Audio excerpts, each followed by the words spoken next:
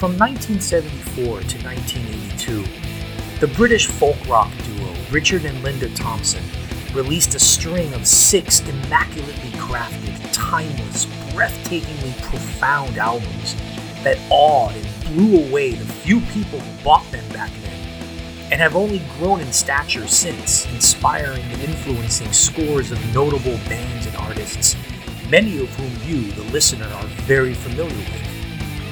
From 1974's I Want to See the Bright Lights Tonight, undisputedly deserving to be on anyone's list of 10 greatest folk rock albums ever, alongside Bob Dylan and the Byrds, to the anguish, pain, catharsis, and songwriting virtuosity of the duo's breakup album, 1982's Shoot Out the Lights. Richard and Linda did the seemingly impossible. They took roots music playing with traditional rock and folk instruments and created a unique and original sound that raised the bar for songwriting prowess and explored the depths of the human condition rarely heard in the pop music idiom. And that's saying something coming from a post-Dylan musical landscape. Welcome to Richard and Linda Thompson, A Legacy.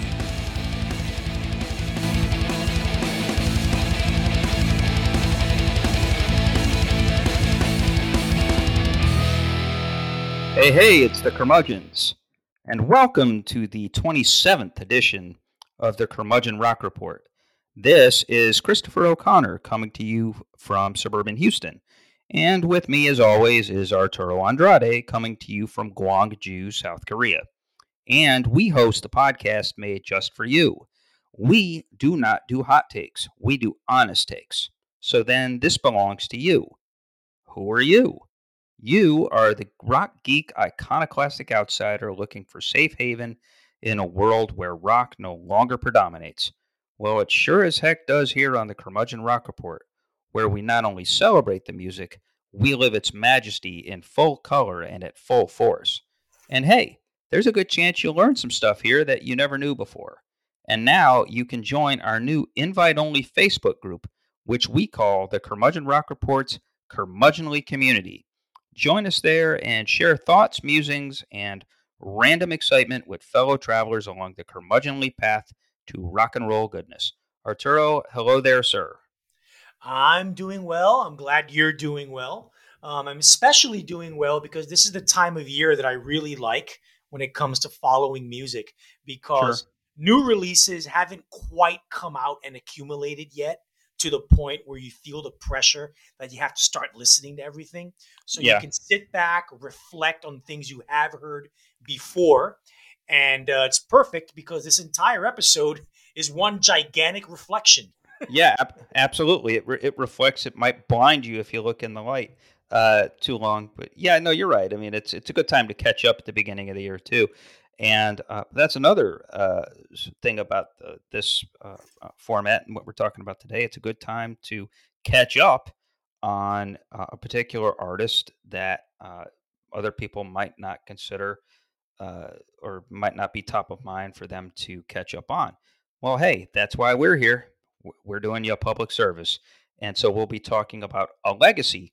Whose legacy? We'll get into that very, very soon. Now, wait.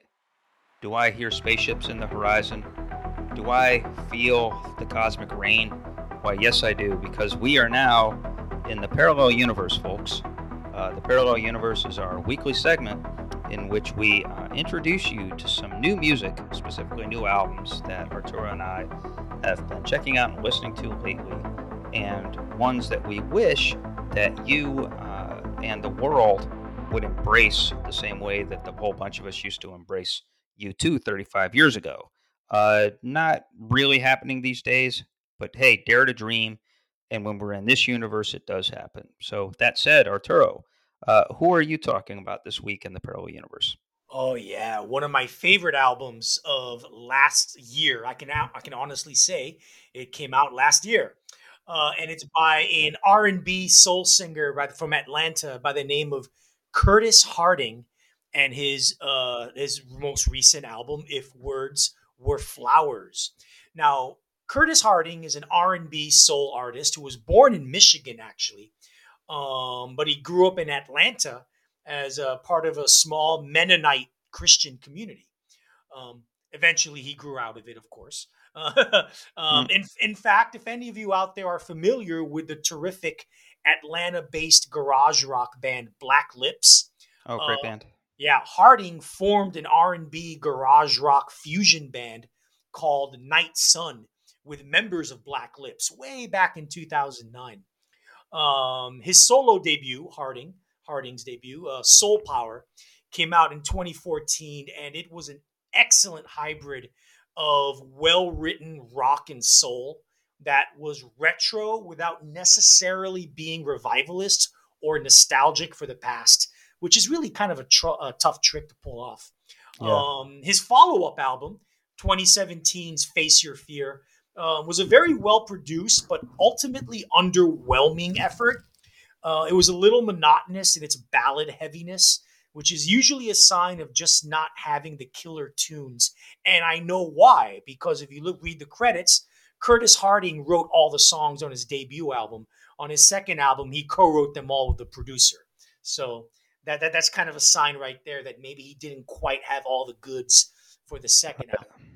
But oh boy, do the killer tunes show up on his new album, which came in at number 11 in my list of top albums of 2021. This is a straight up late 60s, early 70s soul power album, ready made for Soul Train if that TV show still existed. Uh, it's the kind of music that the Black Keys and Danger Mouse would have loved to co opt for their next hypothetical album together. It's that good. Imagine Isaac Hayes with a little Marvin Gaye thrown in, plus add like all the yearning and introspective of contemporary soul stars such as Michael Kiwanuka. It's got all that to it. There are two things that keep this album, in my opinion, from being just another run of the mill retro revivalist soul record. First, while the songs are indeed more varied, both melodically and in their tempos from his disappointing second album, the overall songwriting is just much more improved. It's classicist in approach. The melodies and hooks just sink in and don't let up, I should say. And so what if they're all love songs? When they're delivered with this much skill and effortlessness, I mean, to ask for anything more is just greedy, you know. Yeah.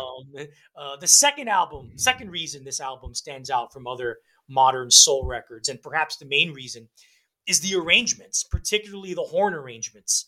The horn section, they are the stars of this album, providing exquisite textures and punctuation to Harding's smooth as silk vocals. The slightly psychedelic guitars, played by him, by the way, that weave in and out of the mix are a genuine treat as well. If you want standout tracks, just refer to the two singles from the album. You have the gospel tinged, desperately optimistic symphonic sweep of Hopeful, and you have the gorgeous, moving, pleading I Won't Let You Down, a track that could very well serve as a healthier alternative to Viagra. In a parallel universe, Curtis Harding would be one of the country's biggest R&B soul stars. Everyone should check out If Words Were Flowers, one of the two or three best soul albums of 2021. Yeah, I have to spend more time with this record, but as a general comment, I will say that right now seems like it's a fertile time for revivalist soul, at least in Britain. It seems like most of the good stuff that I've heard of that sort of ilk, of that sort of 70s quoting soul, is coming from Britain. And then here in the States, I don't know if you've heard it. It's a fun record, even though it's kind of corny. I don't know if you've heard the Silk Sonic record yet. No, is that the one that what's his That, face? that's Bruno Mars and Anderson Yes, Paak. Bruno Mars. That's what I was thinking. Yeah, Yes. it's a fun record, but it's really kind of corny to the point that you roll your eyes. And so anything that's reverent but original in this sort of, like you said, the soul revival, the true soul idiom, I will definitely want to check out and spend more time with. So sounds good. All right, Chris. What do you have? Okay, so I'm going in a completely, utterly different direction than Arturo with my pick.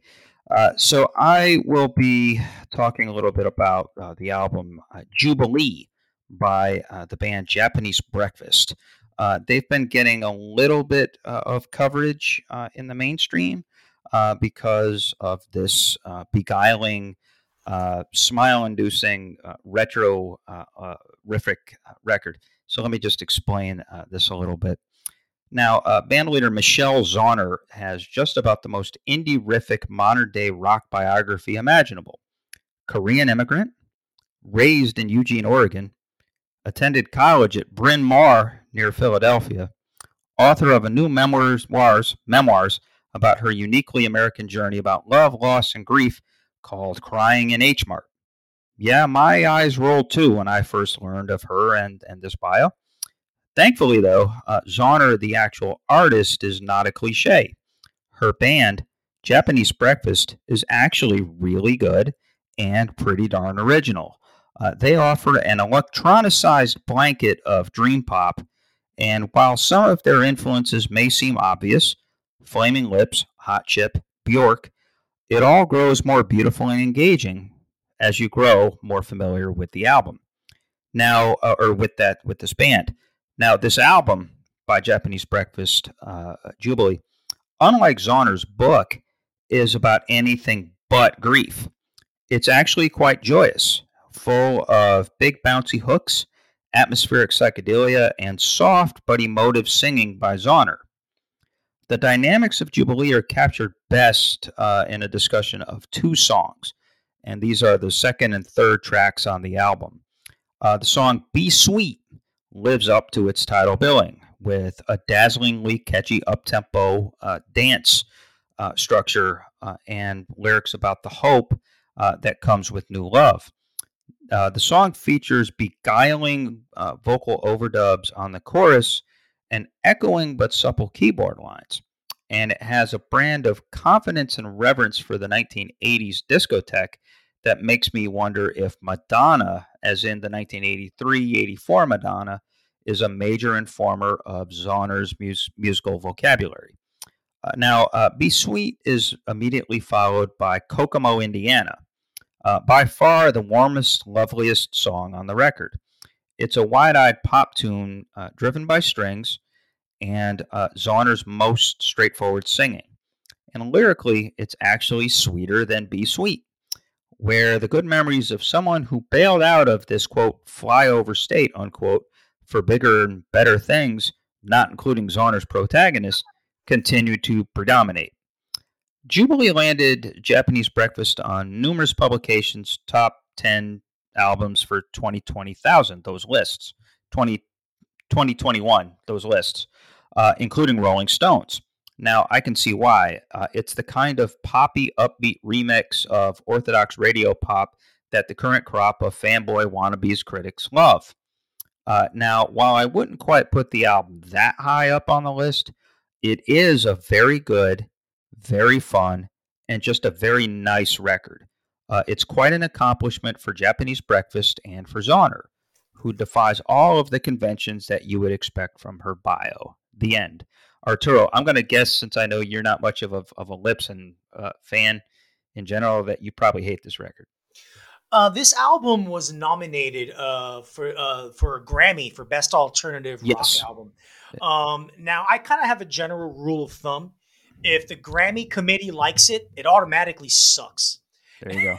And this is basically what this is. I mean, seriously, I mean, didn't we have enough of the retro 80s synth pop revival in the early teens?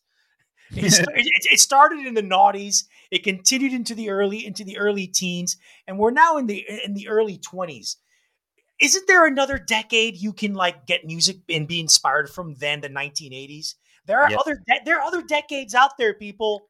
There are other decades out there that you can mine from. Yeah, I Okay. know, but there's not a whole lot of bands that are doing it like this anymore. I mean, Yes, like there. you said, Yes, there are. That's the thing. There's this album is so fucking derivative. It is so just like it's so vanilla and plastic, and its sweetness is exactly what I think stinks. It's just generic sweetness. I mean, I agree with you that Kokomo song is pretty decent. It's got a sweet little, country folk rock, tinge to it, which really makes it stand out from the rest of the record. The rest of the record to me is just monotonous, generic retro '80s synth pop, of which there are many people who are, many artists in indie rock doing this now, trying to pass it as indie rock when it's just retro '80s synth pop. Oh no, oh hey, yeah, the lead singer is kind of cute. Okay, big deal. Yeah. Okay. Well, that's a good way to put it. But no, there's not nearly as much of this as there was, say, like 20 years ago or 10 years ago. And yes, I mean, you do have a couple of artists out there that still mine this as a sort of dance rock thing. For what it's worth, we've talked about in the last year two albums from very good, very original artists who decided that they would wear this jacket for themselves. We're talking about Ty Segall and King Gizzard and the Wizard, that both did their take on sort of 80s dream pop here recently. Uh, and we can't wait for them to go back to what they are actually good at. you know? Why doesn't the music community in general just retire '80s dream pop for at least 10 years or 7 years? Yeah. Just retire it. Do something else. Yeah. I don't know. I mean, I guess for whatever reason, I mean, look, if I'm saying that Madonna's 83, 84 period, the dress you up period, is an influence on this girl, then that's not a terrible thing because that stuff is actually pretty indelible. It's not just of its era. I mean, Yeah, Holiday yeah, and yeah. But the difference is Madonna actually, in my opinion, was a really good songwriter with a knack for a hook and a melody that, no offense, Mrs. Honor here really doesn't have, in my opinion. oh, she's got the knack. I mean, she's got the knack for the hooks. I don't know about the melodies, but definitely the hooks. She's definitely not on the melodies. She's not Madonna's equal, but I know I think the hooks are pretty roundly, pretty strong on this record. Nah, I still think it's just retro revival '80s synth pop mush, and it's the kind of stuff that, like, I'm just so sick of hearing. Yeah. Okay. Well, hey, it's reverent, but I don't think it's mushy. I've heard mushier. Let's just put it that way. Yeah, that doesn't say much. Well, okay. Well, then there you go. So, and with that, we leave the parallel universe now, which I guess in Arturo's mind means we leave mush behind. That the mush lives in the parallel universe, not in this one, at least in his mind. So here we are again, Arturo. Uh, we're going to be talking about two of our favorite artists, or at least one of our favorite artists, and his ex-wife today, Richard and Linda Thompson, Yeah. in the latest entry in our series, a legacy. So Yes. fill us in on what to expect. Yeah, like you said, this episode is the second in what we call our legacy series. Pearl Jam was the first one several episodes ago, and in this series, we take an artist slash band that many of you, the listeners, probably don't think of normally as having a towering influence on rock and roll, and we make the case that yes, they absolutely, undoubtedly do have a towering influence on not just rock music but other and ensuing generations of bands and artists, no question. Now, for this installment, Chris and I will tackle one of the most criminally underrated and overlooked artists in the history of rock, regardless of subgenre, and that is Richard Thompson. And in this particular case, his albums with his ex wife, Linda Thompson. Now, before we go into this, let me say that all you listeners out there, we acknowledge this is a very obscure, niche choice. This is not this is not an artist that most people or even most of our listeners are familiar with. But if you are on our Facebook page or in our Facebook group page, you will have seen several entries that Chris and I have both put up of Richard and Linda live performances and or Richard and Linda studio tracks. And we've kind of like we've met several of them throughout the past week and a half or the past 2 weeks to kind of provide some context for our listeners who are not familiar with Richard and Linda Thompson, and many people are not, and understandably so. I get it. So please, we really hope you have taken the time to watch and listen to some of the videos that Chris and I have posted regarding Richard and Linda. So you get a sense of the kind of music they did before Chris and I geek out and go wholeheartedly into the discography of one of our favorite artists of all time. So, anyway, so back to who is this guy, Richard Thompson? Well, this guy is a virtuoso guitarist and a songwriter and a lyricist and a singer on a genius level. He's a quadruple threat, one comparable to Bob Dylan or Neil Young or Joni Mitchell or Bruce Springsteen or Tom Waits or anyone else of his generation. He emerged from the legendary English folk rock pioneers Fairport Convention in the early 1970s to create a series of stunning folk rock albums with his then wife, Linda, that defy time, they defy space, they defy convention. It's a body of work that contains masterpiece upon masterpiece upon masterpiece. And they really, really, really should be lauded and appreciated by younger generations of musicians and music critics and music geeks for infinity. As a folk rock duo, Richard and Linda were legitimately the UK's answer to Simon and Garfunkel. Well, actually, scratch that. Linda had way more wattage than Art Garfunkel as a singer. Who had one. Well, Garfunkel basically had one famous, astounding lead turn, but was otherwise, let's face it, the second part of a two-part harmony with Paul Simon.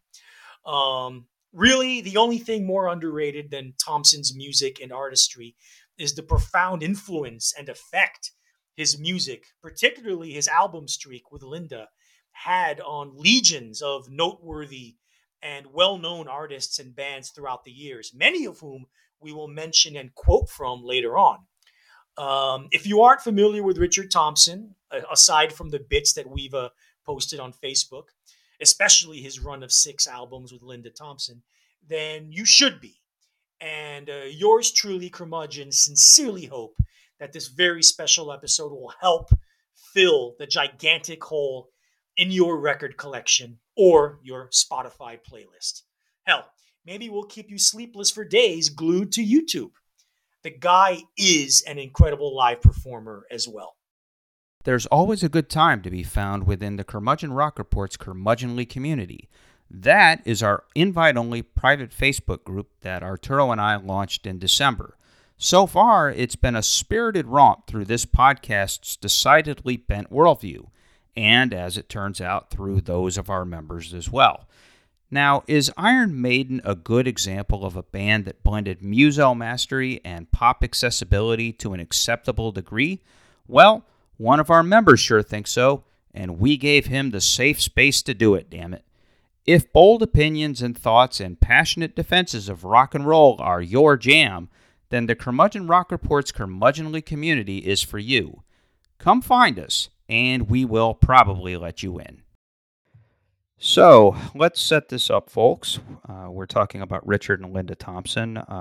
Richard Thompson being one of the great British musical minds of the last 50 or 60 years.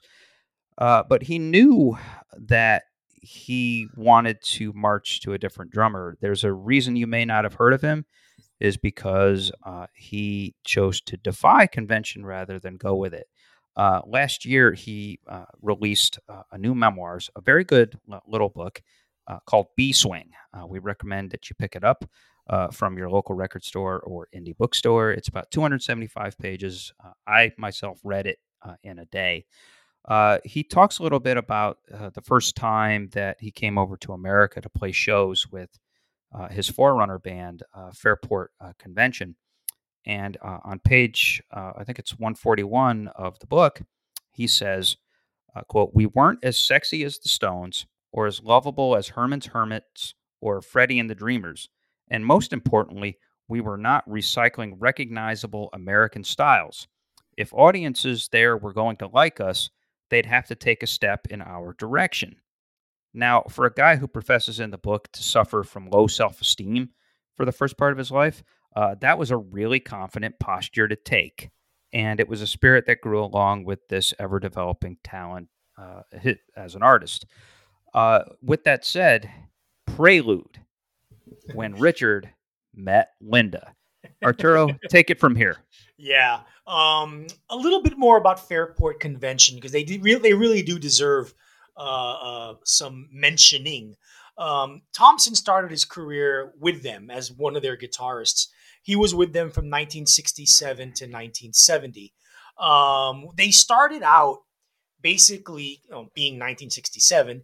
They started out, and the media pegged them as the British answer to Jefferson Airplane. What they ended up being was the British answer to the Byrds. Yep. And this is in their pioneering in their country, their fusion of folk music and rock, whereas the Byrds took traditional American folk music, fused it with rock, later on country rock. What the Fairports did was take traditional English folk music, and which nobody was really doing at the time, and they fused it with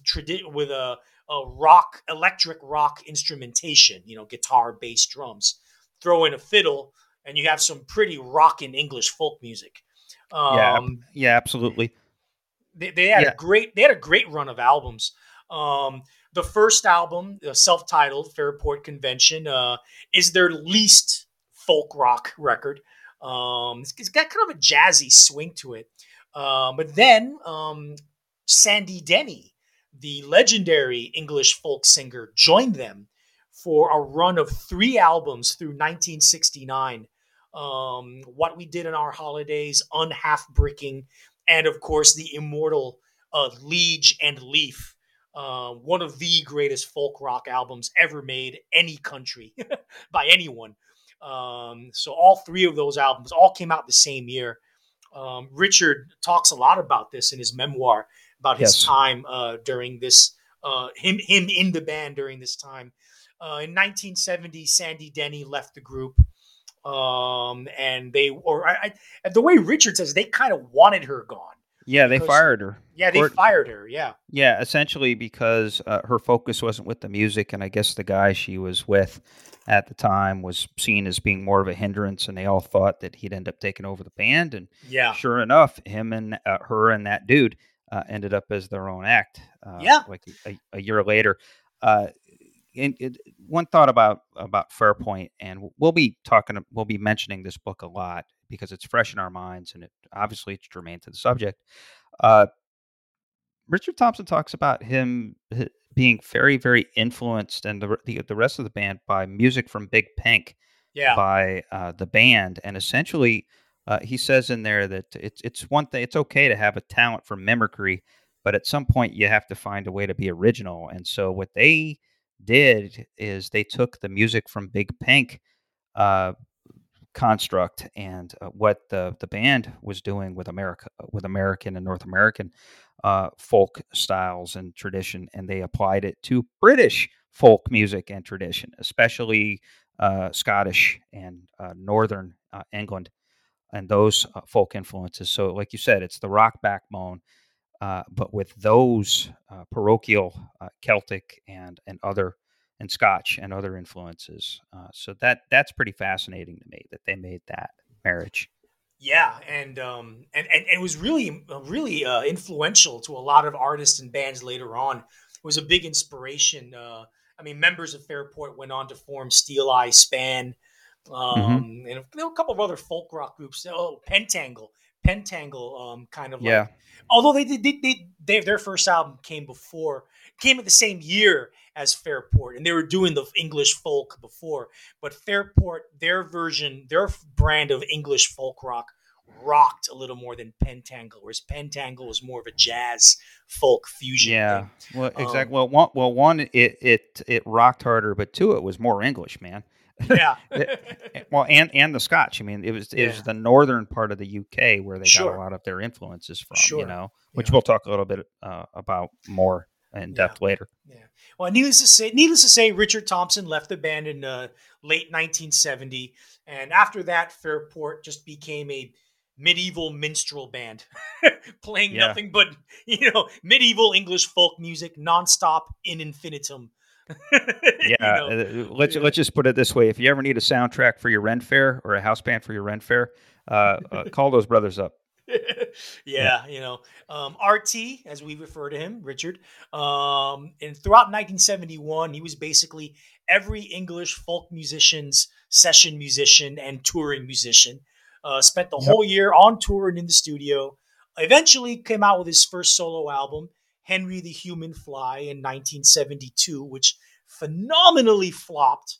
But Oh yeah. really, it's really not that bad. It's really not It's that pretty bad. good. I mean, basically, yeah, it's Thompson's first efforts at being out in front with his own songwriting because he's forming his own voice as a songwriter at this period. And again, he talks about in the book he suffered from low self esteem, and I think it was when he couldn't, he had his ambitions to go out on his own and do his own thing and be up on stage. Well, once you're on stage and it's your own thing, well, you can't hide anymore. You can't be you can't be the shy gawky geek in the back. Right. You have to kind of come out of that. And so I guess this is his first foot forward. And it's yeah, like you said, it's pretty good. But I love his line about it is that it was met with universal indifference. Yeah, Listen, yeah. the Angels Took My Racehorse Away is a great song. Look it Oh up, yeah, anybody. yes, yeah. It absolutely is. But it's good, but it's the unpolished diamond uh, Sure. portion of it. It took about 2 years from that to when we get to his first record with Linda Peters or Thompson, nay Peters, that it really starts to gel and become wholly incredibly unique. Speaking of Linda, Chris, around Why, yes. around this time is when they started out as friends and then slowly evolved into a romantic relationship until they got married in 72. Yes, yeah. Linda was good friends. I mean, Linda was a singer who was in that scene. Gorgeous singer. I mean, just unbelievable voice with just a real talent for expressing the emotions of other people's work. But she's buddies with Sandy Denny and with several other folks in the scene, and they're hanging around. They knew each other. I think, they had a mutual interest in Scottish uh, uh, tradition and history and art and culture. Uh, Linda was actually from Glasgow or Yeah. Glasgow or however they say it over there. Glasgow. Glasgow. Okay. Uh, so they ended up getting together from there, and like she said, she was career backup singer and career uh, artist, and both of them never out in front. Right. They have incredible talent and have this incredibly rich musical vocabulary, and they have that bond, but they've never been out in front, and now they've met each other, and that's really where it started. And you'll get into this in a second, but the reason he quit on Sandy Denny, he was obviously he was a session musician, but his steadiest gig was working for Sandy Denny as part of Right. her band on her solo career. Reason that he quit is because he wanted to spend more time with Linda. He didn't want Right. to be on the road for months, Yeah. and so that's kind of where it started. But what other thoughts do you have on Fairport and about this period where he meets Linda? Yeah, I gave them all except for one more, and the last one I'll make. I want to dispel a myth. In music circles, there is a rumor and a myth that Richard Thompson was offered the position of being one of the guitarists in the Eagles. Let me. I'm going to paraphrase from the book. I'm not going to quote it exactly, but this is basically what happened. And this is Richard's words. In 1971, that the session musician year, basically, he was on tour with I think it was Sandy Denny or someone else. Anyway, he was doing a residency at the Troubadour in L.A. Yes. Being the guitarist for British folk musician X, whatever you want to call it. He did it for so many. And hanging out in the Troubadour, he struck up a conversation with Glenn Fry. And they were saying, "Oh yeah, Richard, yeah, you were the guy in Fairport Convention. I like your guitar playing, man." And Richard goes, "Yeah, yeah, yeah. I saw you. You were in Linda Ronstadt's band. Yeah, yeah." And then Glenn Fry told him, "Yeah, man. Well, the band that we're in, we were Linda's band, Linda Ronstadt's band." But now we have our own band, and we got our own record label, and we're going to put out our first album soon. Do you want to come over our place and listen to us? And Richard says, "Yeah, sure." So they got in his car, in Glenn's car. I would love to be a fly on the windshield listening to that Yeah. conversation. Glenn Fry and Richard Thompson. But anyway, Yeah. they end up at the Eagles headquarters house, and basically the members of the Eagles basically played the songs that would make up their first album to Richard Thompson. Richard said, "Oh yeah, man, he liked it. He liked their vocal harmonies especially." But they never directly offered him a gig in their band. That is simply not what happened, according to Richard. So the performance ended, and Glenn Fry drove Richard back to the Troubadour. The end. The end. And that's the most fortunate thing that ever happened to Randy Meisner. Yeah.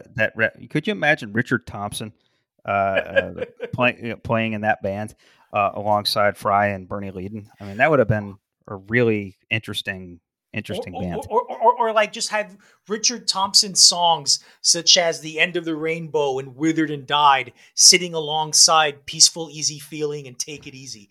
Yeah. Yeah, I was going to say, Winslow, Arizona just got a whole lot drearier. So one other thing that I want to just sort of share from the book that sets this up again. So he is going to strike out on his own from Sandy Denny, and him and Linda are going to do their own thing. But he offers a general thought about where he's always been and where he was at that point as far as when he's looking at the music business and the people in it. He writes, and I'll quote this, "The music world is full of arseholes." Yes, it actually says arseholes in the book. Yeah, he's British. Yeah. Yep. The music world is full of arseholes. Absolute, arrogant, self-serving dickheads who imagine it all revolves around them.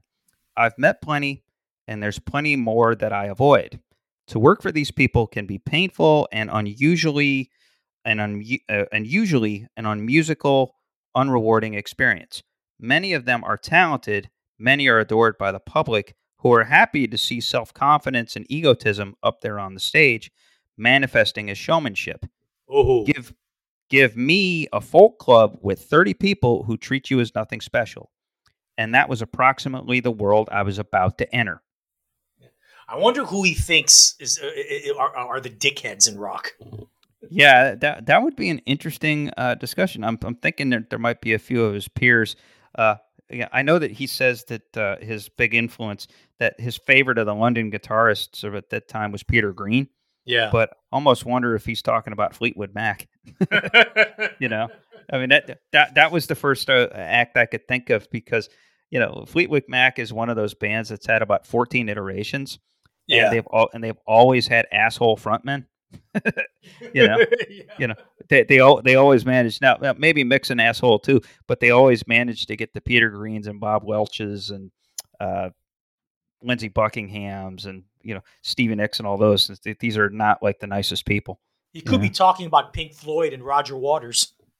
Well, that it would definitely fit. The guy who wrote an album about how miserable his life was on the road that made him feel like he should be a fascistic dictator. Yeah. And had the audacity to compare being a rock star to being Hitler. Yeah. Great. Very tasteful, Roger. Anyway. Yeah, he's an arsehole. On this episode, Chris and I extolled the virtues of the criminally underrated Richard Thompson and his brilliant run of albums with his then-wife, Linda. For the next episode, the curmudgeons will take on the Herculean task of defending one of the most derided and criticized albums, both critically and by fans, by a major rock band ever made. I'm talking about Metallica and their 2003 classic, well, at least a classic to our curmudgeonly ears, Saint Anger. Not only will we make the case that this is truly a great underappreciated album, we'll also make a case for how inventive and original it is. one of the most original in Metallica's discography. But we'll also make the case that it's one of their top 3 or 5 greatest albums. Yeah, we're going that far. Join us for the next episode as the curmudgeons make the case. Email us at curmudgeonrock@gmail.com or hit us up on Twitter at curmudgeonpod. All right, the first album that Richard and Linda did together is called I Want to See the Bright Lights Tonight. It came out in early 1974, but it was recorded 1 year earlier in early 1973. Chris, take us to the story of this album. What happened? Okay, so this is the beginning of Richard Thompson and Linda Thompson's journey as solo artists. So, for context, Richard and Linda, I believe, are both 25 at this period. They're both mid 20s, about more or less my mom's age, Yeah. And so they're about to strike out on their own. They've both been the potted plants to the left, very talented potted plants to the left, but they've never been front and center. And now here is their opportunity. Now, for as much as Richard might have enjoyed going back into the clubs and honing that sound, I mean, that's what they spent most of 72 and 73 doing, is kind of being in those clubs, being part of that folk rock scene, what was left of it at that point, and getting that enjoyment and cutting their teeth as their own act. But now it came time. They had been signed to Island Records. I guess Chris Blackwell was a big fan of theirs, and they have this opportunity to make this record. So even while there's some liberation and growth as an artist, there's still pressure because this is their first standalone statement, and out of the gate, they had to hit it strong. In B-Swing, Thompson talks about the kind of pressure that he was in. He has a couple of good lines. One where he says basically where, parents, partners, and friends, they rarely understand that staring blankly out of the window is an important part of the creative process and only occasionally an excuse for doing nothing. And then he also, and I thought this was maybe the most telling line in the entire book. This is much later in the book, like towards the end, where he says, songwriting is a strange business, and those who claim to understand the creative process are usually uttering bullshit of the first magnitude. And so with that, he's under the pressure, but he's got the chops and he's developed these songs and he's got that sound. And one thing you also have to understand too, as backdrop to this, Richard and Linda, they never sold that much. And even the Fairports, most of that scene, it wasn't what was going to sell. I mean, remember T-Rex is blowing up at this point, and so and Bowie and all that. So even when they're on Island Records, they're not gonna get that much money. They're not going to get that much love, and so they never, throughout the course of their career, they never had the luxury of time or a budget in making any of these records, which really kind of gives them a raw and realer feel. Because look, they couldn't afford to fake the kind of depth that you get on this record and the others that followed. You can't fake it because you don't have time, you don't have money, and you can't fuck around. And so they go into this with the blueprint and the songs. And what is that blueprint? What are those songs? So at this point, Richard is to the point where they still want to celebrate turn of the century British folk rock, and we're talking about folk music, not rock. Turn of the century rock. Folk music, baby. Folk music. Yes. And so the idea is to meld that top of the century folk music with modern day rock. And so one of his missions on this record and in basically the template that followed was to take all of that stuff, the crumb horns, the dulcimers, the windwood instruments, the accordion, the flutes, the mandolins, and all of that traditional instrument, and tuck his guitar in there, whether electric or acoustic, and have it just shine just as much, be just as beautiful, and get just as much respect. And I think that was a mission of his. And so That's what happened here. It was very reverent, with stuff like "When I Get to the Border" and the title song "I Want to See the Bright Lights Tonight." For the latter, they actually used a real silver band, as they called it. Yeah. These silver bands outside of Manchester, which are this very sort of happy, peppy marching music. Right. Think like piccolos. And yeah, lots of light wind woods, and Yeah.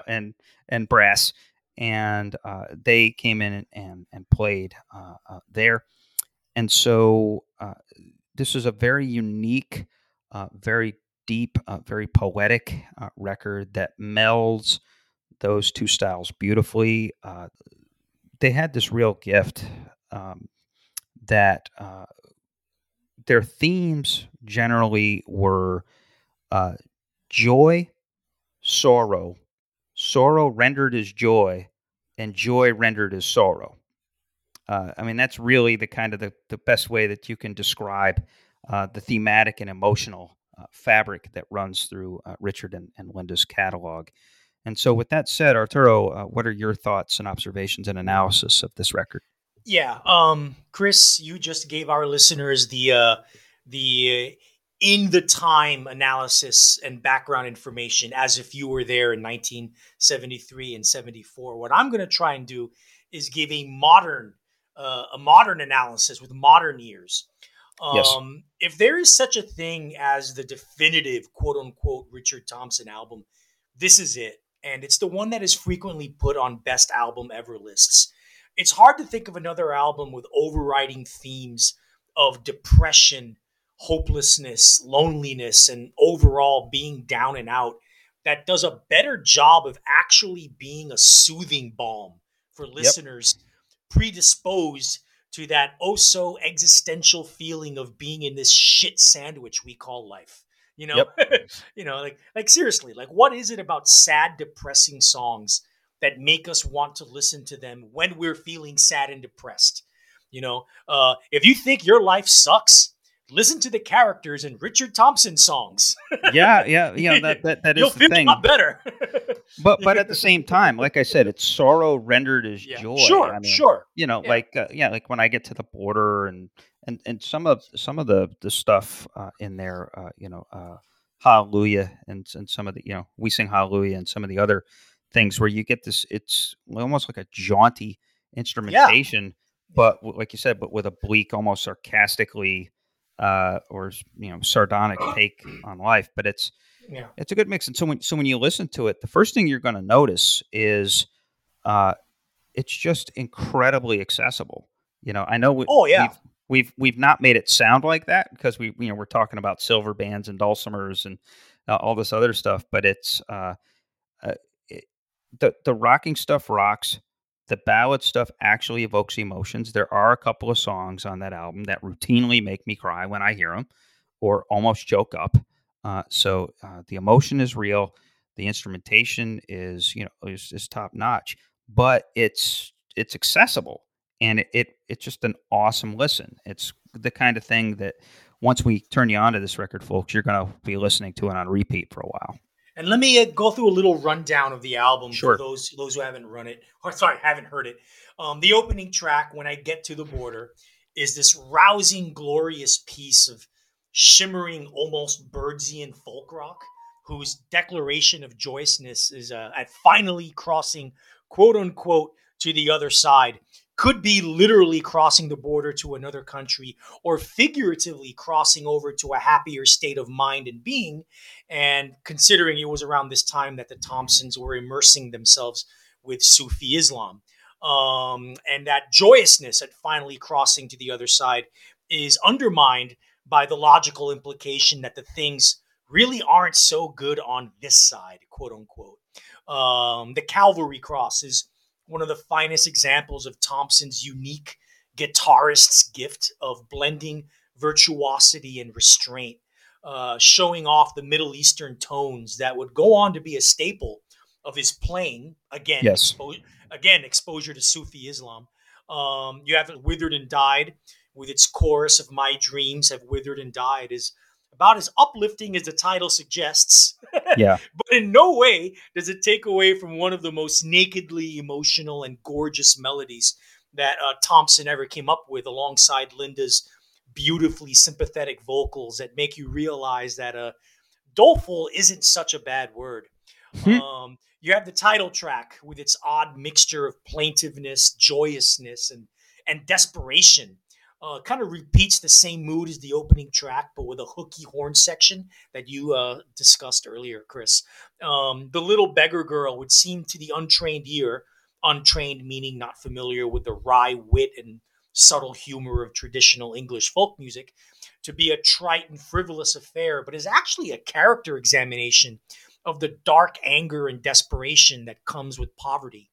Other songs, such as Down Where the Drunkards Roll, Has He Got a Friend for Me, and The End of the Rainbow, would be dreary folk dirges in any other artist's hands, with Richard's beautiful chord progressions and Linda's voice that not only breathe life into these sad characters, but makes the listener almost empathize with them. They actually make sadness and loneliness seem like noble and worthwhile crosses to bear. Yeah, and Um, it's interesting. You're right, because it's a very hopeful record. in a weird way, yeah. Yeah, in a very strange way, despite all of these sort of bleak and downtrodden characters, all of these things that happened, like even the great Valerio, who's the tightrope walker. It's And, not. and by the way, a trapeze artist contemplating suicide. If you Yeah. think about what a trapeze artist actually does, the Yep. suicide angle is some seriously dark, mordant humor. If you think Yeah. about it, But we also never actually get the answer as to yeah, whether he actually fell or held on, or whether he grabbed back onto the rope. And so that's what makes it so. It's this odd combination of desperation but hope. yeah, That sure, almost as if it's leaving it at the point of it's your choice, folks. yeah, So yeah, you yeah, might as well choose life. And so it's a wry, like you said, wry is a good word for Richard Thompson too. It's a wry cliffhanger yeah. to leave the And album on. in the end, all I want to say in the end, if this sounds like you and I, Chris, have gone over almost every single song on the album, that is because it is an album worth listening to all the way through, in the running order that Richard and Linda intended, not in the quote unquote just send me the links to a couple of tracks mentality that a lot of music listeners have these days. Oh, by the way, Richard and Linda's song Hallelujah, better than Leonard Cohen's Hallelujah. So there. So they get some moderate enough moderate success. Funny story is it took this album about 5 months to actually get released, Yeah. because as it turns out, well, this was during a period where there was an oil crisis, a big oil shock in 1973. So there legitimately was a shortage of vinyl. Yeah. There wasn't enough petroleum to make the vinyl records, and so there was a delay in shipment of vinyl records. Turns out, though, Thompson figures that it was their A&R man that was not exactly enthused by their stuff, Right. and basically, as soon as that guy left Island Records, lo and behold, their record hits the shelves. So it got out there, it got them some acclaim, it got them a few bucks. But at this point, and Arturo alluded to this, this is where they get into Sufism. And Sufism, it's a sect or a branch of Islam that has its own spiritual code, and it's not it's sort of it takes a little bit from Sunni and a little bit from Shiite, and it's its own corner, and it's a really hardcore reverence of Muhammad and God and Allah. In other words, the Sufis are very serious about the worship. Yeah. There's not as much politics. They are very, very, very serious about the worship, but also there's a They're very pacifist too. They're yeah, very, yeah, and very pacifist. they're kind of hippie actually. They're Yeah, like Muslim hippies. yeah. Basically, but it's like it's the purest of the spiritual sense. When you're worshiping God, the Sufis at least on the surface, they aim to cut out all the other bullshit. You know, Right. that it's between you and God and the practices of worshiping God. And this is the purest distillation, we think, of how you get closer to God. Now, Thompson, in his book and in other interviews over the years, has talked about it. By the time he's 25, 26, he's a seeker. He's drinking too much.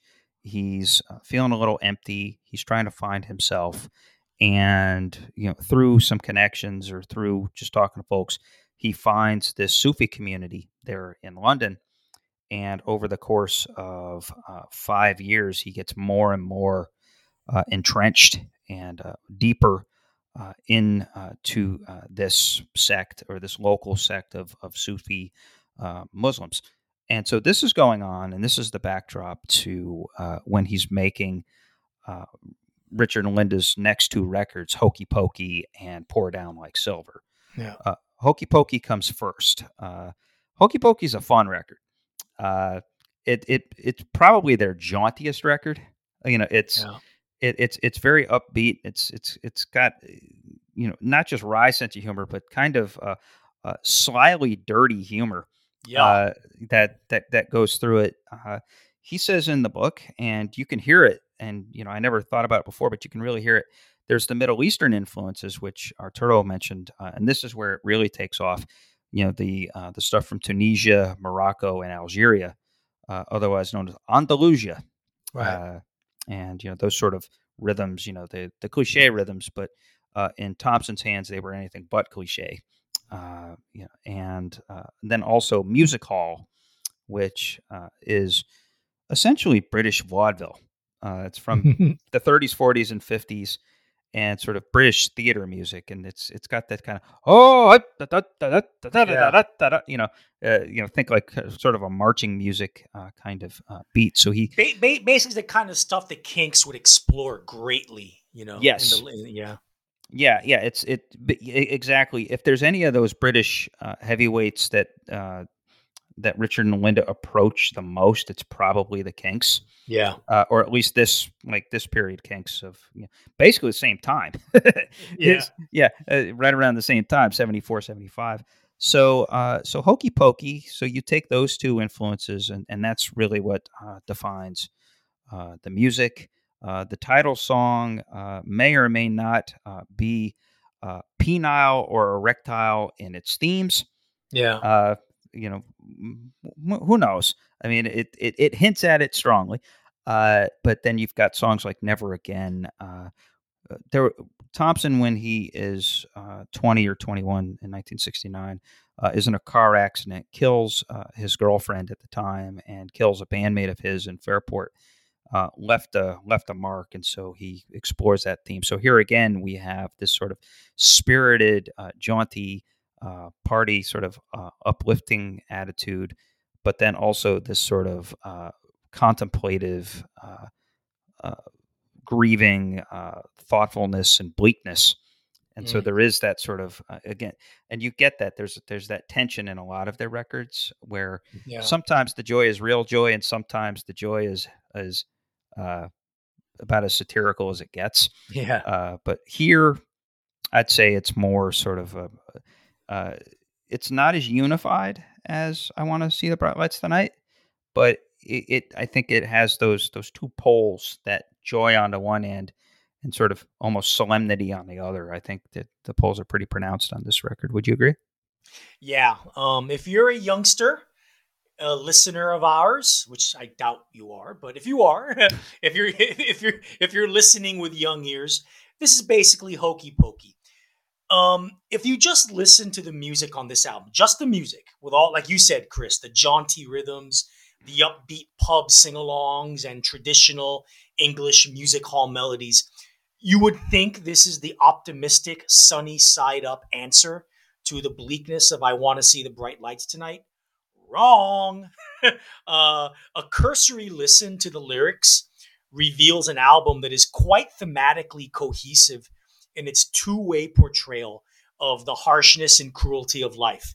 It's either people having harsh and cruel things done to them, or people escaping this harshness and cruelty by delving into a life of sex, drugs, or materialism. And that's what runs throughout this record, lyrically speaking. Thompson's brilliance as a writer is underscored by the fact that while all these character studies and vignettes could fall into being preachy and accusatory, he provides just enough sympathy that allows the listener to at least understand why these characters made their choices. As a recently converted religious person, Thompson was at this time, this is in stark contrast to say George Harrison and his more spiritual material, much of which, in my opinion, is heavy-handed, self-righteous, and a bit overly pious. Um, the title and opening track, like you said, Chris, Hokey Pokey, it's one of his most audacious songs in how, for Thompson standards, practically drips with salacious metaphors. The ice cream man peddling his ice cream cones, get it? Yeah. And all the sexual double entendre all throughout. Now, don't let that swaying, jaunty melody and deliciously nasty guitar solo fool you. The lyric is a rather puritanical commentary on how sex is used and abused, not just for commercial purposes, but for emotional manipulation and psychological control. I'll Regret It All in the Morning is one of the most harrowing depictions of domestic abuse ever recorded, ranking right up there with some of the best old country blues and folk songs. What makes it especially effective is how Thompson doesn't lay blame nor justify actions. He just describes what happens from both partners' perspectives and ends the song with the strong implication that the cycle will continue. Nope, folks, no happy endings in Richard Thompson's world. Nope. Georgie on a Spree continues the musical motif of upbeat music and somber lyrics. This one of a young girl who has her materialistic, rich girl dreams fulfilled a little too soon in life, only to have it dashed when her Prince Charming ditches her. Uh, the sun never shines on the poor is a pretty self-explanatory. Brilliant lyric. Quote, but most of the people, they're poor in the heart. It's the worst kind of poor you can be. And it really grooves along with a rhythm taken straight from a Mexican mariachi, something you would never identify with Richard Thompson. No, not really. Old Man Inside a Young Man is the kind of soaring, anthemic folk ballad that Thompson was becoming known for at this time, complete with its misanthropic lyric about giving up on life after being taken advantage of one too many times. Toward the end of the album is one of the few tracks written pre-Islamic conversion, A Heart Needs a Home. It's an exquisite, tender acoustic ballad about finding refuge in a world determined to just shit on you and leave you alone. Yeah, wonderful song. Yeah, oddly enough, the song itself is quite a refuge from all the bleakness of the lyrics on the album. A bleakness that I argue surpasses that of the previous album simply because of how pointed and specific it is with its character-driven songs. Oh, certainly lyrically. Lyrically. That's my point. This album is the right tonic for those people who ascribe to the words of Kurt Cobain from his song Francis Farmer Will Have His Revenge on Seattle. I miss the comfort of being sad. Yeah, I mean that actually is a good connection. And like I said, it's the jauntiest kind of sadness there is. So, as we said, they're getting deeper into Sufism and they're growing up, and tastes are changing. And so, Thompson talks about this in the album that, like you said, there's this line that he's straddling on this album, on Hokey Pokey, between pre-Sufi and post-Sufi. Yeah. Where he says that in B-Swing, he says there's songs on that record that he wrote several months before the others that he just wasn't emotionally in tune with anymore. Right. And so it was kind of a strange exercise. But that wasn't the strangest exercise to come. That comes next, which I think, personally, in my old age, I've come to think is probably their best record, Pour Down Like Silver. Yeah. It's not their most, it's not their most revered. It's not their most popular. It's not anything that got them on the map, but it's basically just perfect. So to set this up, they're essentially back to square one at this point. Again, Richard is starting to shut out the outside world. He's not watching Top of the Pops anymore. At this point, T-Rex and glam metal, and we're on the precipice of Judas Priest at this point. We're somewhere between Deep Purple and Judas Priest. So we're on the precipice of punk rock. And we're on the precipice of punk rock, but he's leaving that all behind. Like literally, he's now wanting to hold on to what he's had musically, meaning the that hybrid of folk and rock. But he also wants to leave behind what he had physically. Again, he stopped drinking cold turkey. He wants to leave behind pretension as he knew it, which is kind of funny because he replaced it with a different kind of pretension because he was buying all this Asian shit, and all this Asian furniture and stuff. And he had to leave some friends behind. And he also wants to nurture himself spiritually through Sufism. The problem with that, though, is that Sufis are very hardcore about respecting God and disavowing the temptations of the world. And so they had they're kind of like the Southern Baptists of Islam. They kind of look down at secular romantic rock and roll, or just rock and roll in general, So Thompson, as he's getting drawn in, is having to walk this fine line where he has to find a way to make his message universal enough so that it could go either way. Either this is a song about relationship uplift or relationship breaking apart, or about your relationship with God or your spiritual bent in life. And so it's probably not a coincidence that the first song on this record is called Streets of Paradise. Yeah. Which awesome song. It's a rocking song. In terms of the recording of this record, much like I Want to See the Bright Lights Tonight and Hokey Pokey, it was recorded very quickly and very cheaply. But on this record, unlike those records, on those he mostly overdubbed his solos. On the first couple of records, and with Fairport and Sandy Denny, his solos would generally be overdubbed, over the basic tracks. Here, they didn't do any overdubbing because Thompson explains in B Swing, and he's explained in interviews over the years that it just wouldn't have been that compatible. So a lot of it is him actually playing some of those solos live. Along with some of these songs, and it gives it a real power. I think this is the sparest of the records. It's the rawest, but it's also in an odd way the most rocking. And it also has, I think, his most precise, engaging, hypnotic guitar work. And it's been covered. There's stuff that's been covered on this album by other artists like Bonnie Raitt.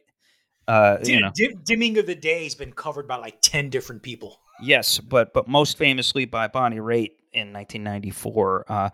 And it's the acoustic guitar playing on that, and just the technical playing and the recording of it is just extraordinary. And so again, it's this quick hit, low budget, low time. In and out, but they are just on, and they are at their peak. I especially am a big fan of Night Comes In, which I guess I'll leave it for you to talk about the specifics. But again, I think that this album, it just has a muscle to it and a confidence to it that really is at their peak. I think it's a perfect album. I agree. All right, so what do you do when the leader of the religious sect you belong to, in this case, one Sheikh Abdul Qadir, forbids you to perform music, particularly on the electric guitar? Well, when you're one of the world's greatest, albeit most unheralded guitarists and songwriters, you're in a bit of a shitty predicament, especially when you owe your record label, Island Records, one more album. So a compromise was made between Thompson and his spiritual guru, in that all the songs on this album would be spiritual songs, or songs aimed at Allah as their source of inspiration and purpose of devotion. Otherwise, he wasn't allowed to do what he loved most, and did best. Ah, religion. Yep. Anyway, what stands out about this album to me, and you alluded to this, Chris, from all the other Richard and Linda albums, is how stark and sparse it is. Yeah, the electric guitar is there, as is by the now standard accordion. But aside from acoustic guitars, bass, drums, and there isn't much else. A trumpet here, a clarinet there, a violin there, but they never seem to be intrusive nor blend in to flesh out the sound as they do in the previous two albums. And considering how the album as a whole is supposed to be about solemn devotion to a higher power, that sparseness and no frills, bone dry production is actually pretty appropriate. It's a testament to Thompson's genius as a songwriter that these songs were all written in a way that can really easily be interpreted by secular listeners, such as myself, as moving romantic love songs. Many Christian musicians have tried this through the years to rather crappy effect, coming across as lunkheaded, heavy handed, and utterly lacking in nuance, taste, or restraint. The opposite of this is precisely what makes Thompson one of the greatest songwriters who ever lived. Pretty much. Yep. Yeah. You have now rundown tracks. Big, rousing, anthemic sing alongs with powerful choruses is by now a Richard and Linda staple. And Streets of Paradise, like you said, is one of the very best they ever came up with. For Shame of Doing Wrong has some of the most arresting interplay between electric guitar and accordion on any Thompson recording. And if you didn't already know this, this was about Allah. Linda and Richard's passionate vocal interplay would have you think this is one of the best romantic longing songs ever. It's Nope. crazy. Jet Plane in a Rocking Chair is, at this point in their careers, the closest this duo ever came up with a genuine potential pop hit Oh out yeah. of their heady English folk rock brew. Seriously, speed up the tempo a little, add some fiddles, and you can totally imagine Dolly Parton and Porter Wagner knocking this out at the Grand Ole Opry. Oh, You know, that's a good call. that's I that's didn't what think this about that, is. but that's a You know, good call. you Yeah. know. Beat the Retreat, arguably the centerpiece of the album, is starker than stark, but also one of the most hauntingly beautiful augmentations of melody and lyric in the duo's entire catalog. Yeah. It's a note for note perfect album, like you said, Chris, and deserving of every bit of the praise heaped on I Want to See the Bright Lights Tonight. In fact, the first three Richard and Linda albums, the first three of the streak of six, garnered extremely positive reviews in their time, albeit with really poor sales. Yeah. Nevertheless, in the years following this trilogy of records, before they went on their 2.5 year hiatus, which you will talk about very soon, Chris, it's quite easy to imagine the massive influence these albums had on artists in ensuing years, such as REM, Lucinda Williams, Bonnie Prince Billy, Wilco, and Laura Marling. Like, I can't imagine these artists without these three Richard and Linda albums. Your resident curmudgeons recently switched our hosting platform to Podbean, and what a move it's proving to be. For the equivalent of $9 a month, we get quality, reliable hosting that allows us to distribute the Curmudgeon Rock Report wide and far to all the places where you find all of the other podcasts. We also get to customize a pretty good website. Visit us at curmudgeonrock.podbean.com. And we also receive some excellent statistics that tell us when and how you listen to this here creation.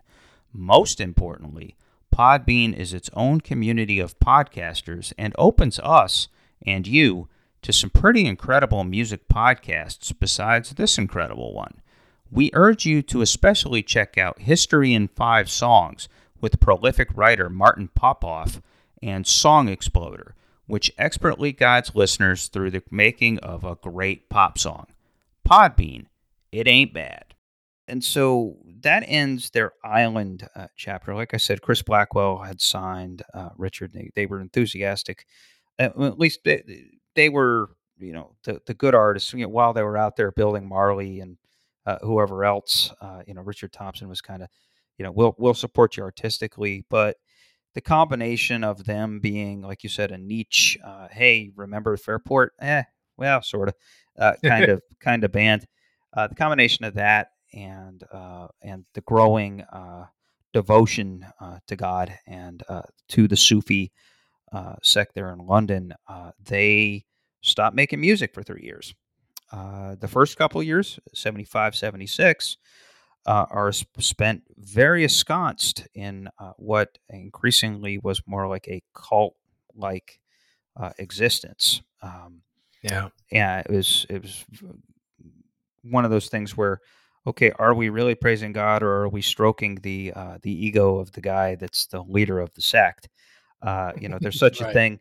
It's very prevalent in American Protestant churches, especially what they call narcissistic abuse, Yeah. where the church culture becomes way more about the preacher and the founder of the church than it does about actually worshiping God.